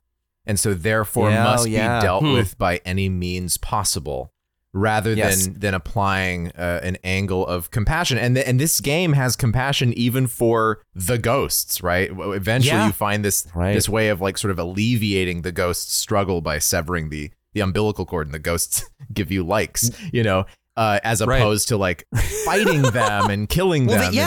Exactly. You're not killing the ghosts. You are helping them leave this plane because honestly, they don't want to be here in the first place. If it were up for them, the Stranding never would have happened. The idea of zombies as a trope, and it seems like it's on the decline now. But there was about a decade where zombies were just really the thing between 28 days later, and all these, Shaun of the Dead and Yeah. these sort of zombie movies. A lot of kung fu in those, I will say. Especially Shaun of the Dead. Yeah. And then moving through, The Walking Dead is an obvious comparison Starring here for Norman Norman Reedus. Reedus. Of course. for obvious reasons. Yeah. Because ultimately the idea about the zombie narrative is class based. And so this is like a very neoliberal, I don't want to get too far into politics, Sure, but this is really a neoliberal sort of viewpoint, which is that there's an underclass in the world, and if we can just keep them away, then the good people will prosper. Yeah. Right. Yeah. And I do like that the bent in this is not so much zombies as it is, like you said, Josh, the beached things that would rather just exist where they're supposed to be instead of being trapped in this existence. I don't know, what kind of theology we're tapping into here, but I really like the idea of, if not an afterlife, then there being this sort of better place where everybody is. And ultimately, look, if you live in a world where you have to eat worms and you can't get wet and nobody can touch you, like the fucking rules from Gremlins, right? Yeah.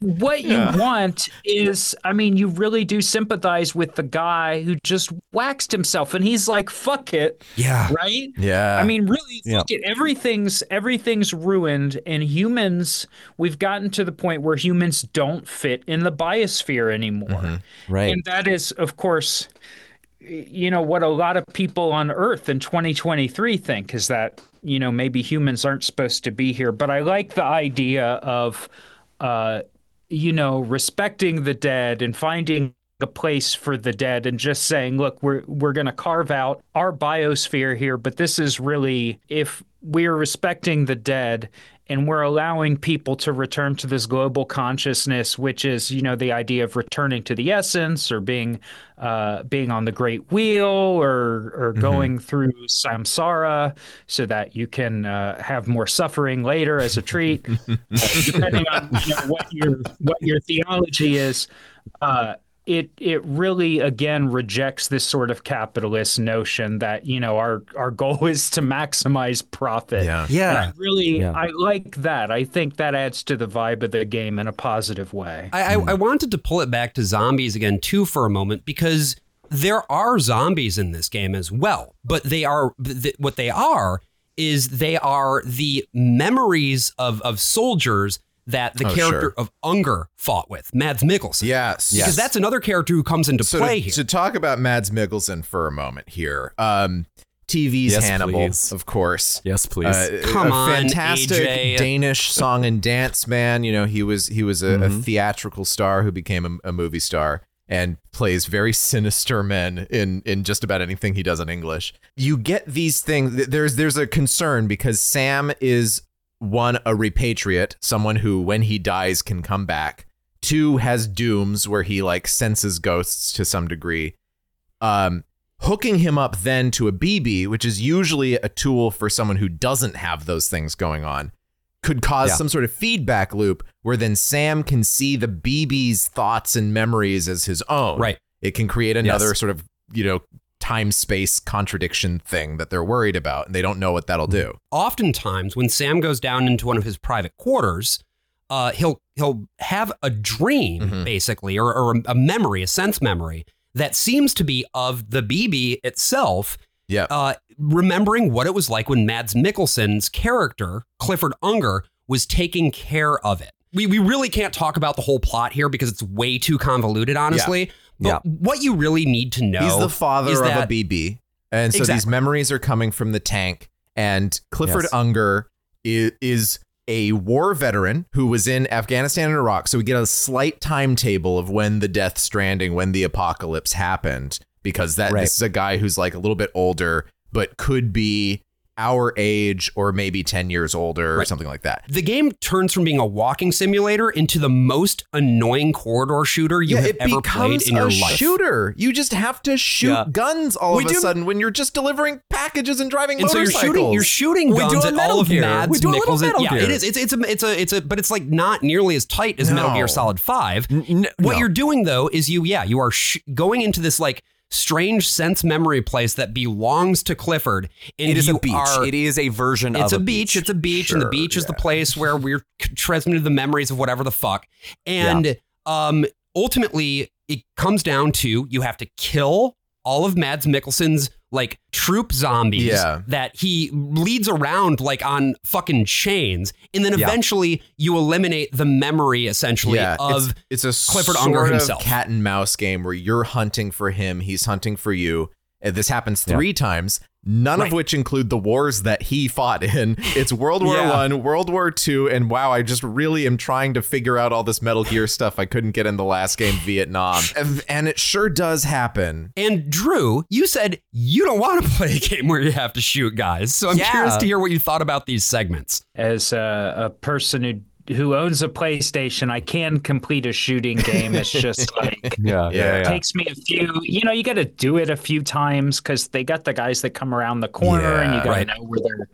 Some of them have rocket launchers, which is very unfair in trench warfare, frankly. This is one thing I will say is this is where the PC version has a clear advantage because controlling the shooty parts is so much easier on keyboard and mouse than it is on a controller. Like, also so much easier. Just lower the difficulty too. I played this on hard. Easy, just drop for the shooting sections. Just drop it down to easy. It's a really just a waste. I mean, if you of time like the shooter sections, good for you. But like, get out of my game, please. I think it would be great if we really just force this on everybody else. If we just turned it, you take advanced Call of Duty or whatever, and you inject a section in it where you have to do like Sokoban, where the guy pushes the boxes around and you have to like not get trapped. Just like put a classic Japanese puzzle game in there, and they're like, if you want to shoot more, you're gonna have to solve this. I think so. This is Brian's little theories about the studio's creative process. Kojima, I think, was talking to celebrity friends and being like, hey, I want you to do something. I don't know exactly what it's going to be, but we're going to work on something. And he whips up an idea, and they get the studio all ready to do that, and doesn't know exactly where it's going to go in the game yet. And this was an early trailer too. Like, this might have been the second trailer, was the beginning of the World War II section. And you just see, and you can see it, they haven't restaged it, because Guillermo del Toro walks onto the camera holding the BB, looks straight out at the camera to just be like, hey, look, it's Guillermo del Toro in this game, and then runs under the thing. And you have these really beautiful, like weird, creepy, kind of kinky cutscenes with Clifford Unger, and he's crying oil, and he's in this spider web of barbed wire, and it's very like BDSM. And you have these tanks that are made out of like whale blubber and tentacles and viscera. And AJ, stop. Stop. Don't worry about it, Brian. Can you talk a little slower, please? And I mean, like, it's cool. It's cool stuff. And the imagery is really creepy outside of the context. And then in the context, you're like, well, okay, so Dead Man was just at a cabin somewhere on the mountain. It doesn't really fit. Yeah, it's like, just it's cool, cool, why but am it I doesn't fighting quite wars fit. now? They're all kind of loaded at the back end of the game. They're not paced sort of evenly throughout the game. Right. And so you're just like, oh, okay. So like the last two are pretty close together when you're playing it all. Yeah. It's just strange. It's just very weird. And the game gives you guns in the main game. But again, no reasonable person is going to want to kill anyone on the field because it's a bigger inconvenience at the end of the day. You have to deliver your packages, and you don't want to have to like deliver dead bodies. They do give you like a riot shotgun and stuff like that, though. Yeah, so you can use non-lethal ammunition on the mules. Guns anyway. They came up with these interesting little tools. The stealth wasn't great, but like you have the bola gun. You have like these little. Yes, the bola gun is so cool. You have like a little like smoke grenade. You have decoy cargo that you can drop, and they'll pick it up and knock themselves out. That's really cool. Yeah. And you it can has, give them little electroshocks too. yeah, and it doesn't like, feel. Yeah, you get the taser in the director's cut. You carry a strand around with you because it's a strand type game, and you can use the strand to bind them. It's like you're just shooting bolas of strands. It's string. It's brilliant. It's so smart, and no other game has this. Cool. And then he just throws in guns. They could have left the guns in the war parts and not brought them into the main part. Or Totally even doable. not. If they wanted the war parts, if he just really needed that, find a way to do the war parts without the guns. Because you are not that guy. You're not a shooter guy. You're a delivery man. It creates dissonance between the core gameplay loop and the narrative, right? Because so much of the narrative is about strands and connections and all of this stuff. And then it's like, oh, you can go into a camp full of guys and just blast them away with a non-lethal or even lethal shotgun. It's very frustrating. Yeah. I liked the mechanic of going in, when you get to the point where it's like in Fallout where you see a raider and the raider's name is in red and the game tells you immediately, it's like, this is your enemy. And I'm like, but that guy's just like me. I mean, I customized my guy, so my guy looks weird, but he's just like me. And he's doing the same shit I'm doing, which is going around and stealing shit. Yeah. Like, I don't think he's my enemy. And I felt the same way about the mules. Like, if you go around and you want to live on the land and you want to steal from corporations, I think that's okay. I just chose the cop method when I went into the mule camp, which is when there was trouble, I just ran away. Right. I hit every mule with my van.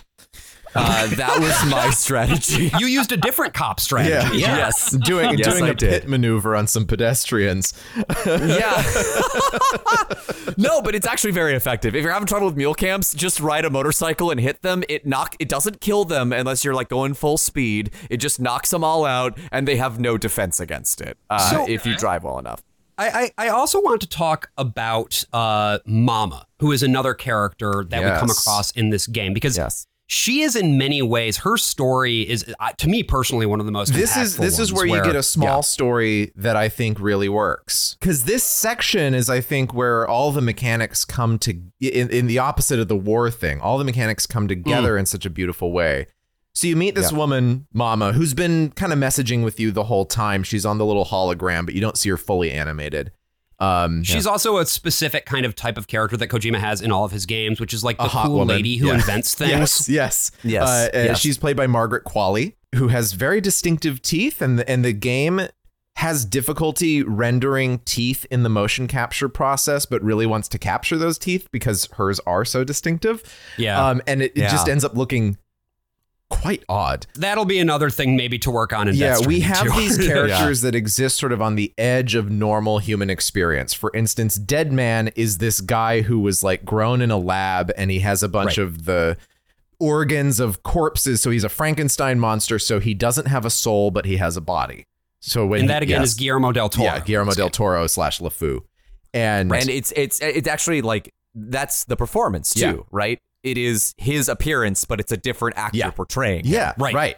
And so he is a literal Frankenstein. Right, which is also true of like 12 other characters, but yeah, I know.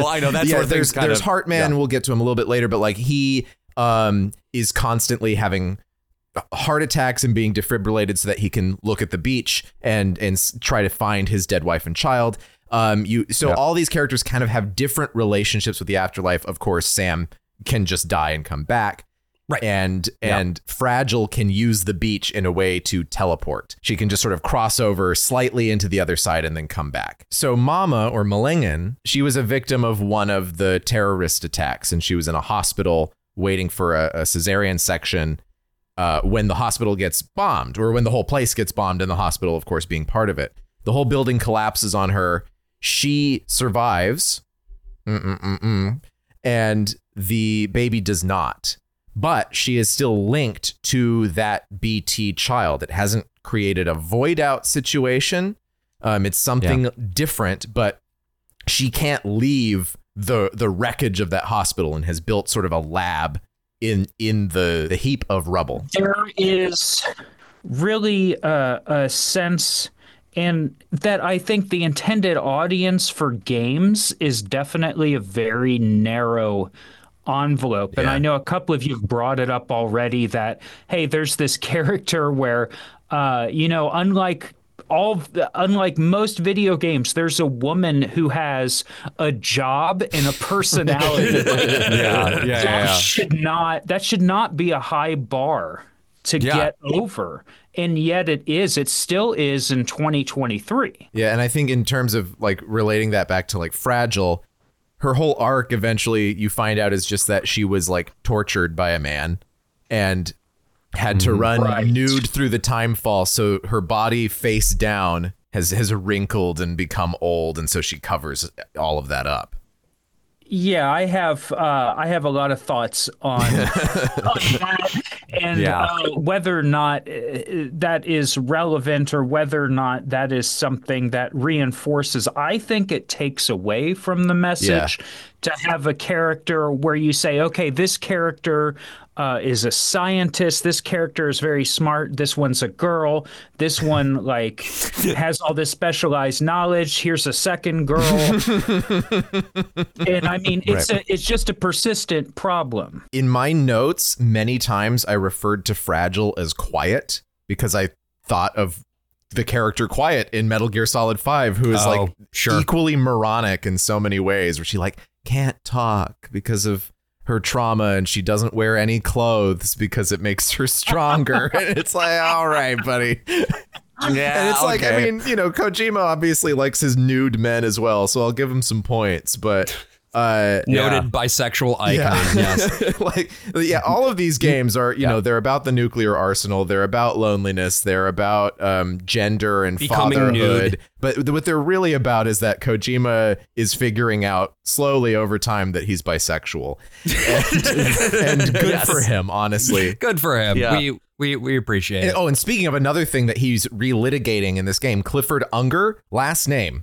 Unger means Hungarian in German. The villain of Metal Gear Solid 5 is Skullface, who is a character from Transylvania who, over the many years that Transylvania was conquered by the Germans and then taken by the Romanians and everything else, he has lost the ability to speak Hungarian, and that is his entire driving impulse. So again, Kojima's like, I still gotta get something about Skullface in here. There's still something bothering me about this, and I gotta just throw it in. Yeah. Thank God he didn't have another Navajo character. But so I want to pull us forward a little bit now. So what this does, what this mission with Malingan does, is it takes you to another corner of the map. You go back up and around the northern end of this mountain range where you have to pick up an antimatter bomb. Doesn't really matter what it is, just like a thing that is antimatters, in fact. Is so delicate that if it gets hit, it's not like you die, you get a game over and you have to go back to the last save. So it's really, really high stakes. And you get this path from this northern facility over to Mountain Knot City, where this thing has to be delivered. Not a very far distance.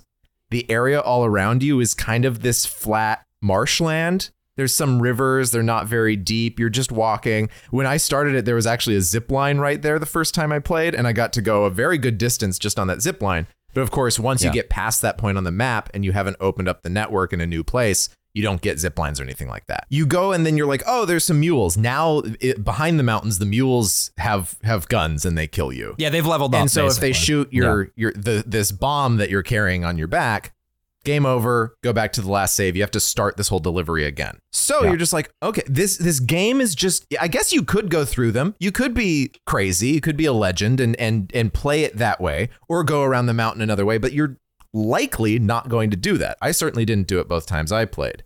You just look and you're like, oh, okay, so I can avoid them by going around their territory. I'm going to go up this mountain a bit. Then you realize you have to keep going up this mountain even more. Yeah.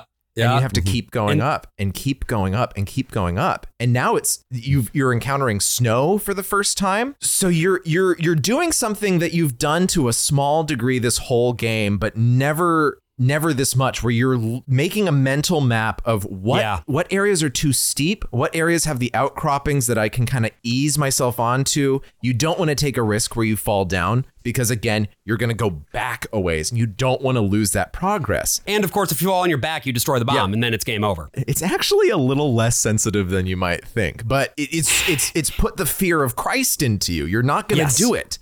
And so you're not going to want to take these risks. And so you have this mechanic where you have sort of an active and passive stamina. and your passive stamina will decrease slowly while your active stamina decreases quickly, and then you can stop, it'll come back, but the passive will stay down until you drink a Monster Energy drink.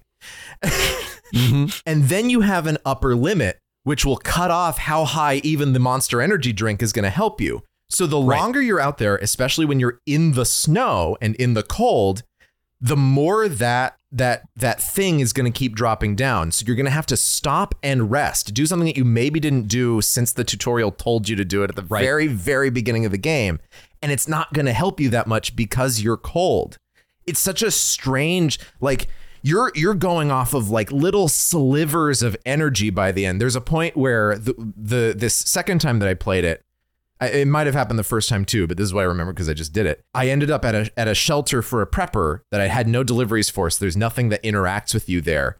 But I used that shelter to just be able to press the rest button and sit there for a couple minutes. You just have to leave him sitting there for a couple minutes to get a little tiny bit of energy back and like press square to massage your legs and stuff. As soon as I completed it, I told all my friends about it. Yeah. And I think my first friend to come over to the house after I finished playing Death Stranding, I think I gave her the game and I said, you got a PS4, and I was telling her about it, and she says, "Oh, it sounds great. I'll find it." And I was like, "Well, I beat it. Here you go." But like half of my memory of playing the game is walking up the snowy mountain. Yeah. And it's just sort of like you just keep trying to walk until you get across. You're not actually cold. Walking in deep snow in real life is pretty tiring. Yeah. Because you're almost marching. You have to bring your feet straight up and down. Otherwise, it's like you're trying to wade through water, which is like almost like walking on an elliptical or something that's really heavy duty. And so, I'm pretty sure I did the classic move of like pressing pause and just turning my TV off. Yeah. And coming back the next day. I think, there's always that moment, especially when you put down a game and, you come back to it days, weeks, months later sometimes. Which I know I did with one of the old Grand Thefts on PS2, like Vice City or something. You're like, okay, well, shit, I haven't played Vice City in forever. You stick the disc in, you get it all booted up, and it's like you're on this mission that takes you like 45 minutes, and if you don't get it, you have to completely redo it, and you're like, now I see. I remember. All you had to do is follow the damn train, CJ. Yeah. Right. Yeah. I remember why I put this down. But, you eventually make it across the mountain. Yeah, this is so compelling. I mean, it really, like, because it lulls you for a while into just being like, oh, yeah, I'll just get up this mountain a little bit, get around the mules and whatever. Then you're just in it and you're like, I'm not stopping now. I gotta keep going. I gotta do this. So this is wild to me because you can go around the mules and through the mountain to Mount Knot City, but you can also go around another way and through the marshes. That I've done both times, and you did a different thing. Listening to you all going through the mountains, I would be like, I would walk away from the game because the snow is so deep and because it's so treacherous and scary to go. Because that's the shortest distance. That makes the most sense. I went the most roundabout way possible, but I when I got to Mount Knot City, that's when I looked up at the mountains and went, oh no, I have to climb those. This is what a boss fight is in a game that's about delivering packages to different places in a largely empty world. This is what a boss fight. Unfortunately, this game also has boss fights where you're in Vietnam for some reason. But or also there's just giant squid monsters, that you have to throw grenades at. I think we're trained by video games to like want to go up. That was like the default set in the 80s by Mario. Other platformers, you always want to take, the top route because then you have the most options because you can always fall. You can never jump as high as you would like in a lot of scenarios. And all the good Right. shit is up. All the good shit is up on the roof of Mario, right? Yeah. Right. Yeah, right. in You know, Sonic, yeah. that's what people do when they play Skyrim. You can't really climb, but they're just going to do it anyway. Or like in Legend of Zelda, you go to the top of the mountain and then you fly to the next spot in the latest games. Regardless of whether or not you go through the mountains to get to Lake Knot City, once you get there, you are going to have to go through the mountains, whether you like it or not. They give you dog. So you meet Lochna, the I don't know, mayor of the mountain city, and she's like, "Yeah, we don't want to join the network. I don't care about you. Thank you for delivering the package." And then Deadman shows up and is like, Looking for this? Surprise. Fragile warped me here. I finally got to visit the beach. Well, her beach. Don't worry. I didn't come all this way for the sightseeing. Your beloved BB has a serious issue. Deadman takes away your fucking BB. There's this moment where you have your little room.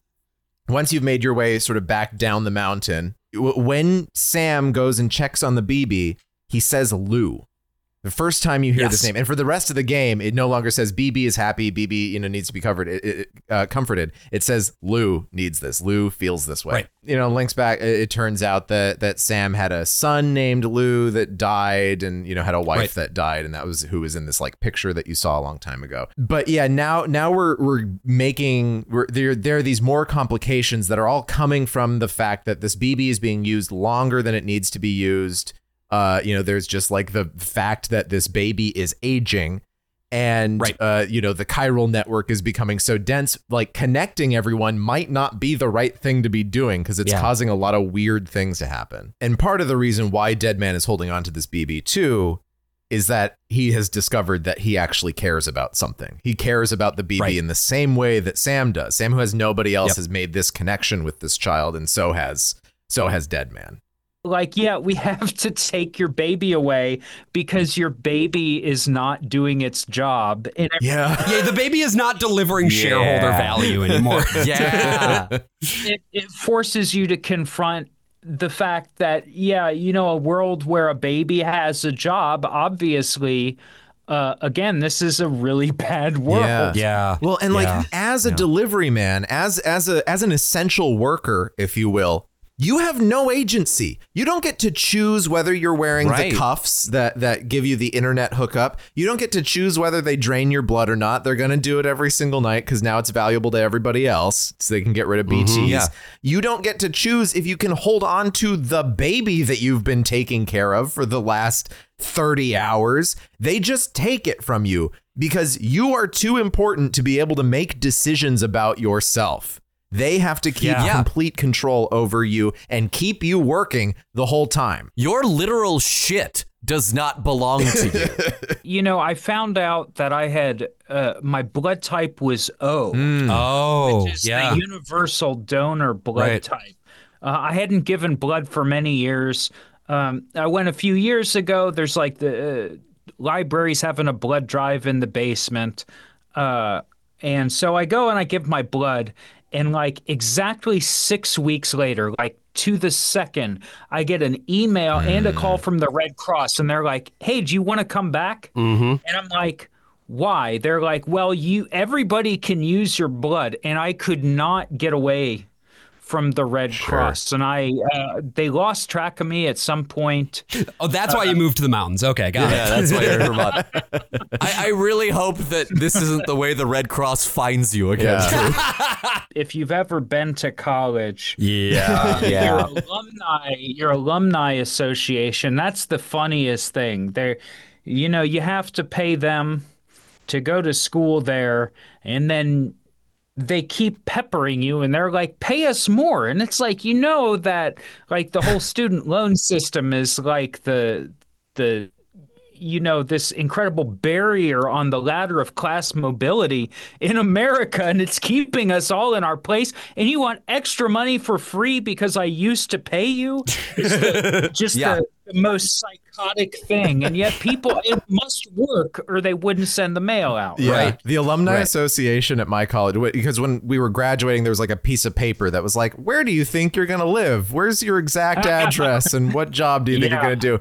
And I just didn't fill it out. I just didn't give them any of that information.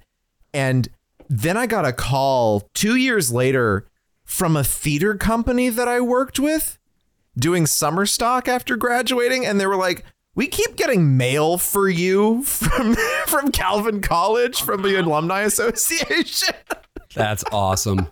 Wow, they tracked you like down. I had to call them up, and I was telling them to not send it, and they were like, "Is this your number?" And I was like, "No, I'm using someone else's number. Don't text me." I'm on the burner right now. Yeah. I did the Breaking Bad. I snap Better it Call in half Saul. and throw it Yeah, in with the trash can. And look, I wouldn't mind giving to alumni associations. I really wouldn't if I knew that money was going actually towards the students. Do you know what I mean? Right. But especially having gone to NYU, which is basically a real estate scam disguised as a university. No, that's basically, if I get money to the Alumni Association, they're like pillaging land in Tel Aviv. Like it's not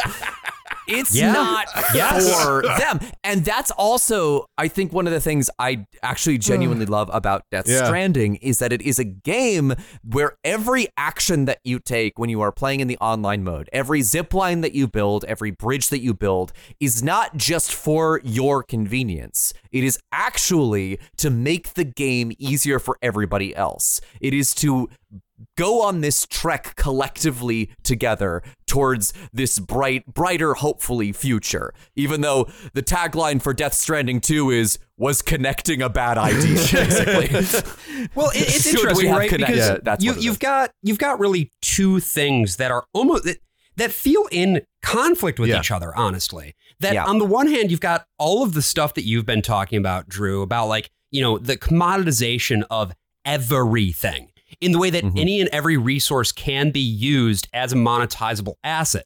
But then on the other hand, you have sort of this techno-utopianism. You have this idea of like, if we could just give each other more likes, everything would be okay. And I feel like this all comes together in a really interesting way when we get to the story of Hartman, who we mentioned earlier. You've only seen him remotely up until this point. And when you meet him, you find that every 21 minutes he dies. And after 3 minutes, he is once again resuscitated. And he talks to you a little bit about like what his condition is and how he feels. I see myself in that crater. My wife and my child. It's like looking at the shape of my heart. The doctors called it myocardial cordiphobia. Mine is an especially unusual case. I have pictures. Care to see Hartman's heart-shaped heart? This is I love this fucking game. I love this fucking game so fucking much. So this is being played. I mean, what you're hearing at home, all of you listen to this at home, in your homes, in your home theaters, right. On your stereos, is a British actor named Darren Jacobs. But the body is once again scanned as one of Kojima's celebrity friends. It's Nicholas Winding Refn. Right. Yes. Winding Refn. I always say Wendig. It's Winding Refn, the director of Drive. Yes. And the thing that's so interesting to me about Hartman is that his whole mission, like, he doesn't need to stick around. He just wants to. Yeah. Because he's got advanced research that he still wants to do about these beaches. And he has this heart condition, much like Bob Hoskins. The ghost of Denzel Washington is haunting Hartman's heart. Is basically, he sees that he has this thing that he can provide. But what's so interesting is the way that then Bridges has set him up with this extremely like plush set of living quarters. Most places are kind of cookie cutter in this game, like physical places. They're built from a kit. There's one kind of place that preppers live at. There's one kind of place that, like the gateway to a city is going to look like, one kind of place for a relay station. But this is a totally unique facility. And this is because Hartman's condition is uniquely advantageous to Bridges. And so they are willing to invest in him specifically because they believe that his research will bring them closer to solving the mystery of the Death Stranding. He is still kind of aching for the world that used to exist, before the Void Outs, before the Death Stranding. And you don't blame him, but you've got the obvious contrast with Sam Porter Bridges in that Sam is just moving on. He's just going to eat the worm and he's going to live in the pod. going to move forward Yeah. with his life. Yeah. And it's really sort of portraying this contrast. And yeah, Heartman has, you know, he has things to offer the world, but he is so consumed with what could have been, and he's so consumed with looking into the past that it's not enabling him to be very constructive for himself or for humanity. Because ultimately, living in the past is not ever going to be fulfilling to anyone. He's a tragic figure, but I think what we're building toward here is that he's got gifts that he could give to the world that would be fulfilling to him, not in a capitalist way, but in a human way. Right? Where he could be, you know, helping other people. And he does help Sam to some extent. But he is so consumed with, you know, his life before the Death Stranding that whatever he does, it happens at 21-minute intervals because he has to die for a second and go fuck around in the afterlife. Yeah. And it's wholly selfish. And I think that's a very interesting allegory. And for those 3 minutes that he is in the afterlife, he's just like, hey, can you just like sit there for a minute and wait for me to come back? Yeah. And you sit there for 3 minutes and you use the mechanic that they built for PT. You don't touch things, you don't walk around, you zoom in on things and then they respond to you. That's from PT. This is from PT? I didn't know that. And that's how you get the likes. And you get, and depending on what you look at and how specific or small it is, you get more and more likes for it. Very funny Hartman is sort of the arbiter of the likes. Like, it is interesting that you call likes currency because he is in the fanciest house and he is the one who is able to give you the most collective likes at any one given time. Like, he knows the score. The rich. He knows the score in this. He's the arbiter. Yeah.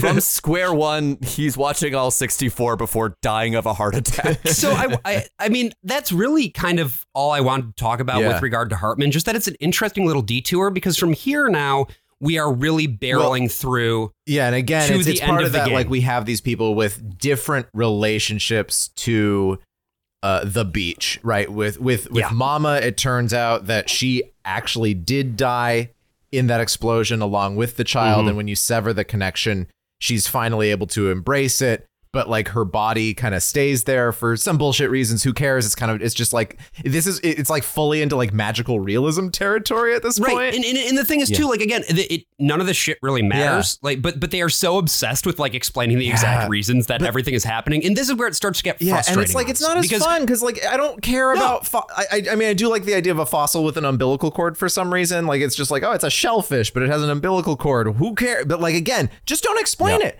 Like, I love the parts where Malingan is like, do you remember being inside the womb? I do. I remember being there with my twin sister. And then kind of she and the twin sister become the same person. And it's just like, it doesn't need to be explained. And it's so wonderful when it's not.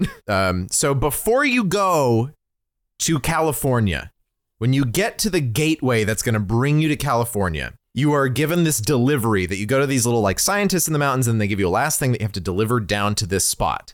What is this spot on your map? A cross.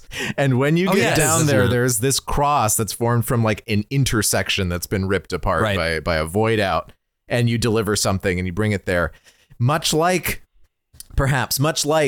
it's interesting to have this pilgrim, maybe this man who has learned some facts and learned difficulties about the world and realized that he's carrying a burden on his back that will be relieved by the cross that he reaches on his way to a perhaps celestial city. Is this John I see you nodding over there? You know about the Lord. 17th century masterpiece of Protestant allegorical fiction, Pilgrim's Progress? Well, no, it's not, but it's very similar. Yeah, here's the thing. I was playing through the game and I said, actually, I'm seeing a lot of the Inferno in here. I think this is sort of a very interesting thing. And then Brian reached through the Zoom screen, grabbed me by the lapels and said, "It's Pilgrim's Progress." It's basically Bunyan made his own Inferno. And his Inferno was the Protestant one where all the Catholics go to hell. And then C.S. Lewis read that and he was like, I need to write something that's just exactly this for the rest of my life. Yeah. So but yeah, you get yeeted across the tar belt. Yeah. You do. Which I think is a very cool mechanic because it doesn't tell you what to do. It's just and then like you do a boss figure it out. rush. You just fight 1,000 bosses. And the final time that you fight Higgs out of the 3 times is pretty much just a direct callback to the end of MGS4. Where you're fighting mano a mano. Yeah, and now he's relitigating games above. that he did finish. It's a mess. I mean, I like that it actually uses the mechanics that you've had where you can punch someone or you can punch them harder if you're holding a crate. But I think on some level, what's going on here is, yes, he's relitigating certain scores, but he is also attempting to sort of satirize in some way, shape, or form the nature of games and the way that games come to an ending. Yeah. Because we get this after the third fight, after you finally defeated Higgs for real, we get this corny ass fucking cutscene.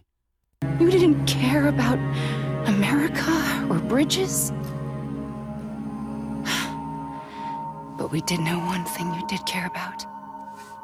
Something you were willing to cross a continent for. Okay, what's that? A reason to build the UCA. What's that? America. It was Die Hard Man's idea. Great. So I'm Mario and you're Princess Peach. You're right. I never gave a shit about this country. I have no ties to anything or anyone but you. I know you have questions, but can you save them for after? Sure. Because don't worry, we'll get 2 hours of cutscenes. How do we do it? Do we jump like Fragile? No. The beach goes the whole way. We run together. Run? Yeah. Like Mario and Princess Beach. Princess Beach. AJ, Yes! I know you have some thoughts about this. Oh, I love it so goddamn much. What? Hey, y'all, question. What's the first song we hear in Death Stranding? Don't Be So Serious. Yeah.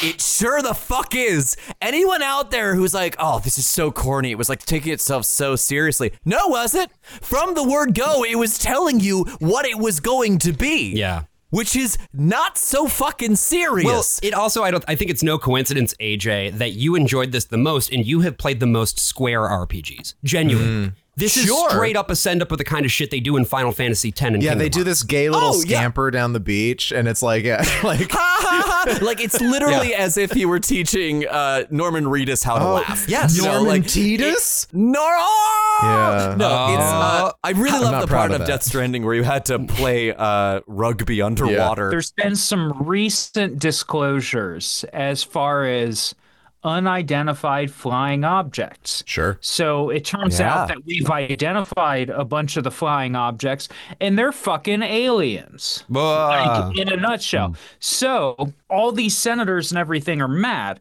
but here's why they're mad. They're mad because apparently these non-human crafts have turned off the nuclear weapons, and they're mad because if they wanted to, they couldn't nuke somebody. This is why all of the senators and representatives and, all these other people that are involved in this UFO shit, this is why they're mad. It's not because they're like, they want the E.T. moment where you touch the alien's finger. They don't want the Close Encounters of the Third Kind where you walk onto the alien spaceship. They're just mad that they can't nuke people. And the guy's sister popping up as a hologram and being like, you didn't care about America. And he's like, I know, I never cared about America. No, that is what's going on here. Yeah, it's like he should, right. Yeah. Like why would you ever want to care about the ability to weaponize these things to the end of the nation state? Right. So there's like a million twists that happen at this point. There's one point where she says so that her name is actually Amerigo, but then that never comes up again.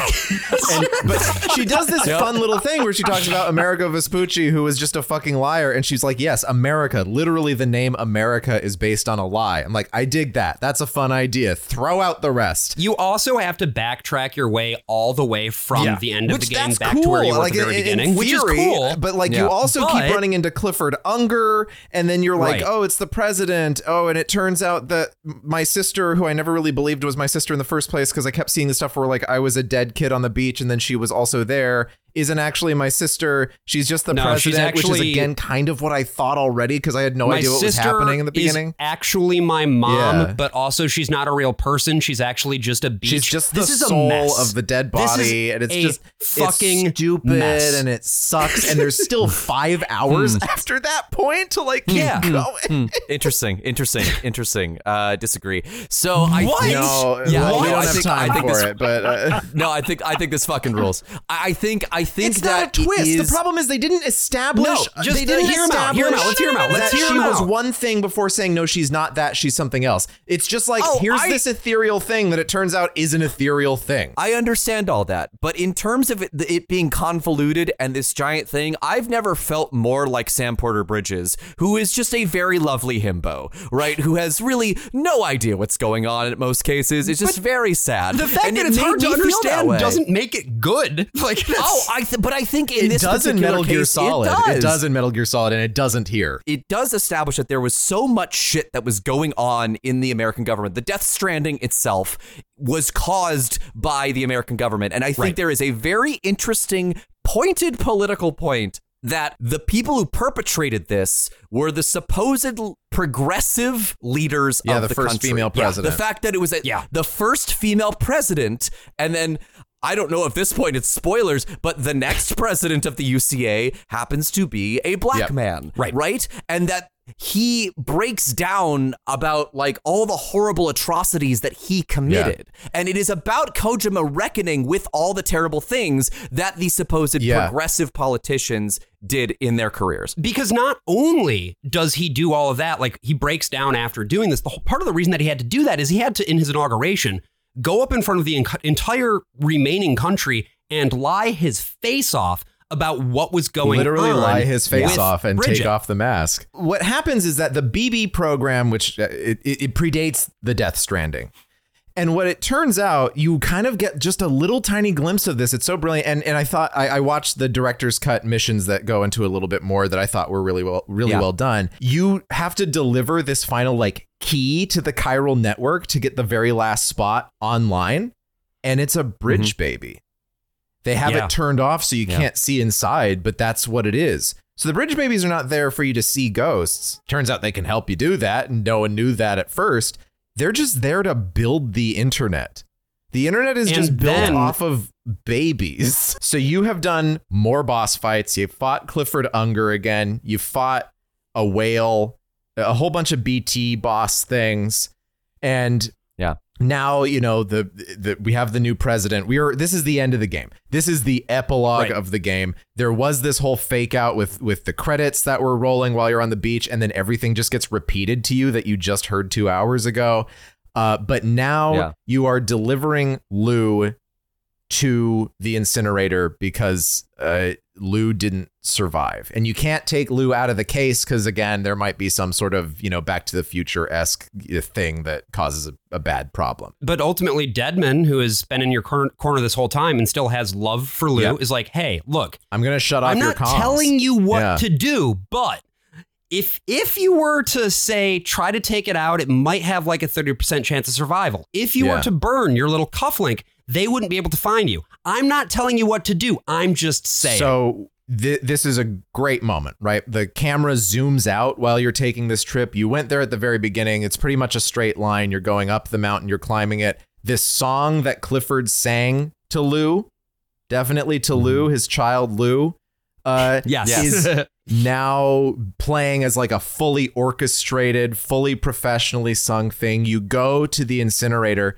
but then you get this one final twist, which is actually a good one. And you find out, although it's presented pretty extensively, because again, but in a way that works for me. Sure. Yeah. It turns out all of those things that you have been seeing, all of those flashbacks of the BB getting into your mind, now those are your memories entering the BB's mind. Right. Yes. Because you are BB. You are Mads Mikkelsen's child. You are the son of Clifford Unger. And Louise, is the BB that you've been carrying with you this whole time. I think that's an interesting thing, because here's this guy that you just shoot the whole time, and it turns out all he ever really wanted was to reconnect with you as his child. Yeah, because he's your dad. Yeah, like that's fun. And it's like, okay, this guy definitely has some issues with his own father, and like, and the father and son and child and twin, all this stuff, of course, Metal Gear, but also again, PT, Silent Hills, about that's all about parenthood. It fucking, they recreated the Eraserhead baby in that game, And Kojima dealing with himself being a father and with fatherhood and also with motherhood, because of the fact that Sam is carrying this child on his body in an artificial womb. I don't think there's anything more American than having a weird fever dream where you repeatedly kill your own dad. Yeah. So I think ultimately that is what really ties this stuff to the United States. Yes. So we have somehow done it. We have recapped all of Death Stranding over the course of like 3 hours. And hell yeah. The thing that I kind of wanted to leave us on is, well, first of all, wanted to say, Drew, first of all, thank you so much for spending time with us. We are giving you likes. We are putting our thumbs up toward the screen, and it's making a nice noise for you. Keep on keeping on. Is there anything that you would specifically like to talk about, pitch, plug, etc.? Well, first of all, thanks so much for inviting me on. I know it took us a long time since the first time you said, "Hey, let's work together." I moved 700 miles away. Wow. So that kind of threw a wrench in our plans here. It was worth the wait. Yeah. But thank you so much for your patience, and it was a lot of fun talking with all three of you guys. I do have a podcast. It's called Everything is Real. You can listen to it at garbagebrainuniversity.com, and I'm online, Blue Sky, Instagram, whatever, at Drew Toothpaste. Pretty easy to find. Cool. Awesome. And if you want more Worst of All Possible Worlds, we have a Patreon. It's patreon.com/worst of all. If you go there and give us $5 a month, you can access our entire back catalog of episodes. There's like over 50 premium episodes at this point that you can check out. Yep. Plus the bonus episodes and monthly Lads Cast. Fancy movie time every month. Mm-hmm. In that Lads Cast, that's our unscripted monthly show. You get access to that. That's an extra episode a month for $10. So get on there and check it out, and definitely get on there and check out Drew's stuff. One of really the OGs in the comics biz. Yeah, statistically, you have checked out his stuff already. You probably have. You have seen his work, whether you know it or not. Yeah. So yeah, AJ, do you want to take us home? There's a mission about midway through your first playthrough of Death Stranding where you have to negotiate a transference of a human package from one bunker to another. It is the junk dealer's girlfriend and the chiral artist's daughter. And instead of getting in a car with this person and driving over, you are told to carry her on your back. The first time I played the game, I got bogged down in that mission because the writing is not particularly great. It is actually very confusing and long-winded, and I don't think the emotional payoff for the actual story itself was particularly effectively done. But this time, as I loaded this woman onto my back to carry across this barren red landscape next to this giant pit of tar, something struck a chord in me, which is that Sam Porter Bridges, this nobody guy, would use all of his strength and his time just to help somebody out, to carry their weight when they could not walk, to get them where they needed to go. And on this podcast, we talk about living in the worst of all possible worlds. But we also try to figure out how to make a better one. And yes, that mission is convoluted and weird and all over the place. But in that moment, as that beautiful low roar song comes up underneath you as you run across that red barren field, I saw a glimpse of that better world. I'm the worst of all possible AJs. I'm the worst of all possible Brians. And I'm the worst of all possible Joshes. See you next week.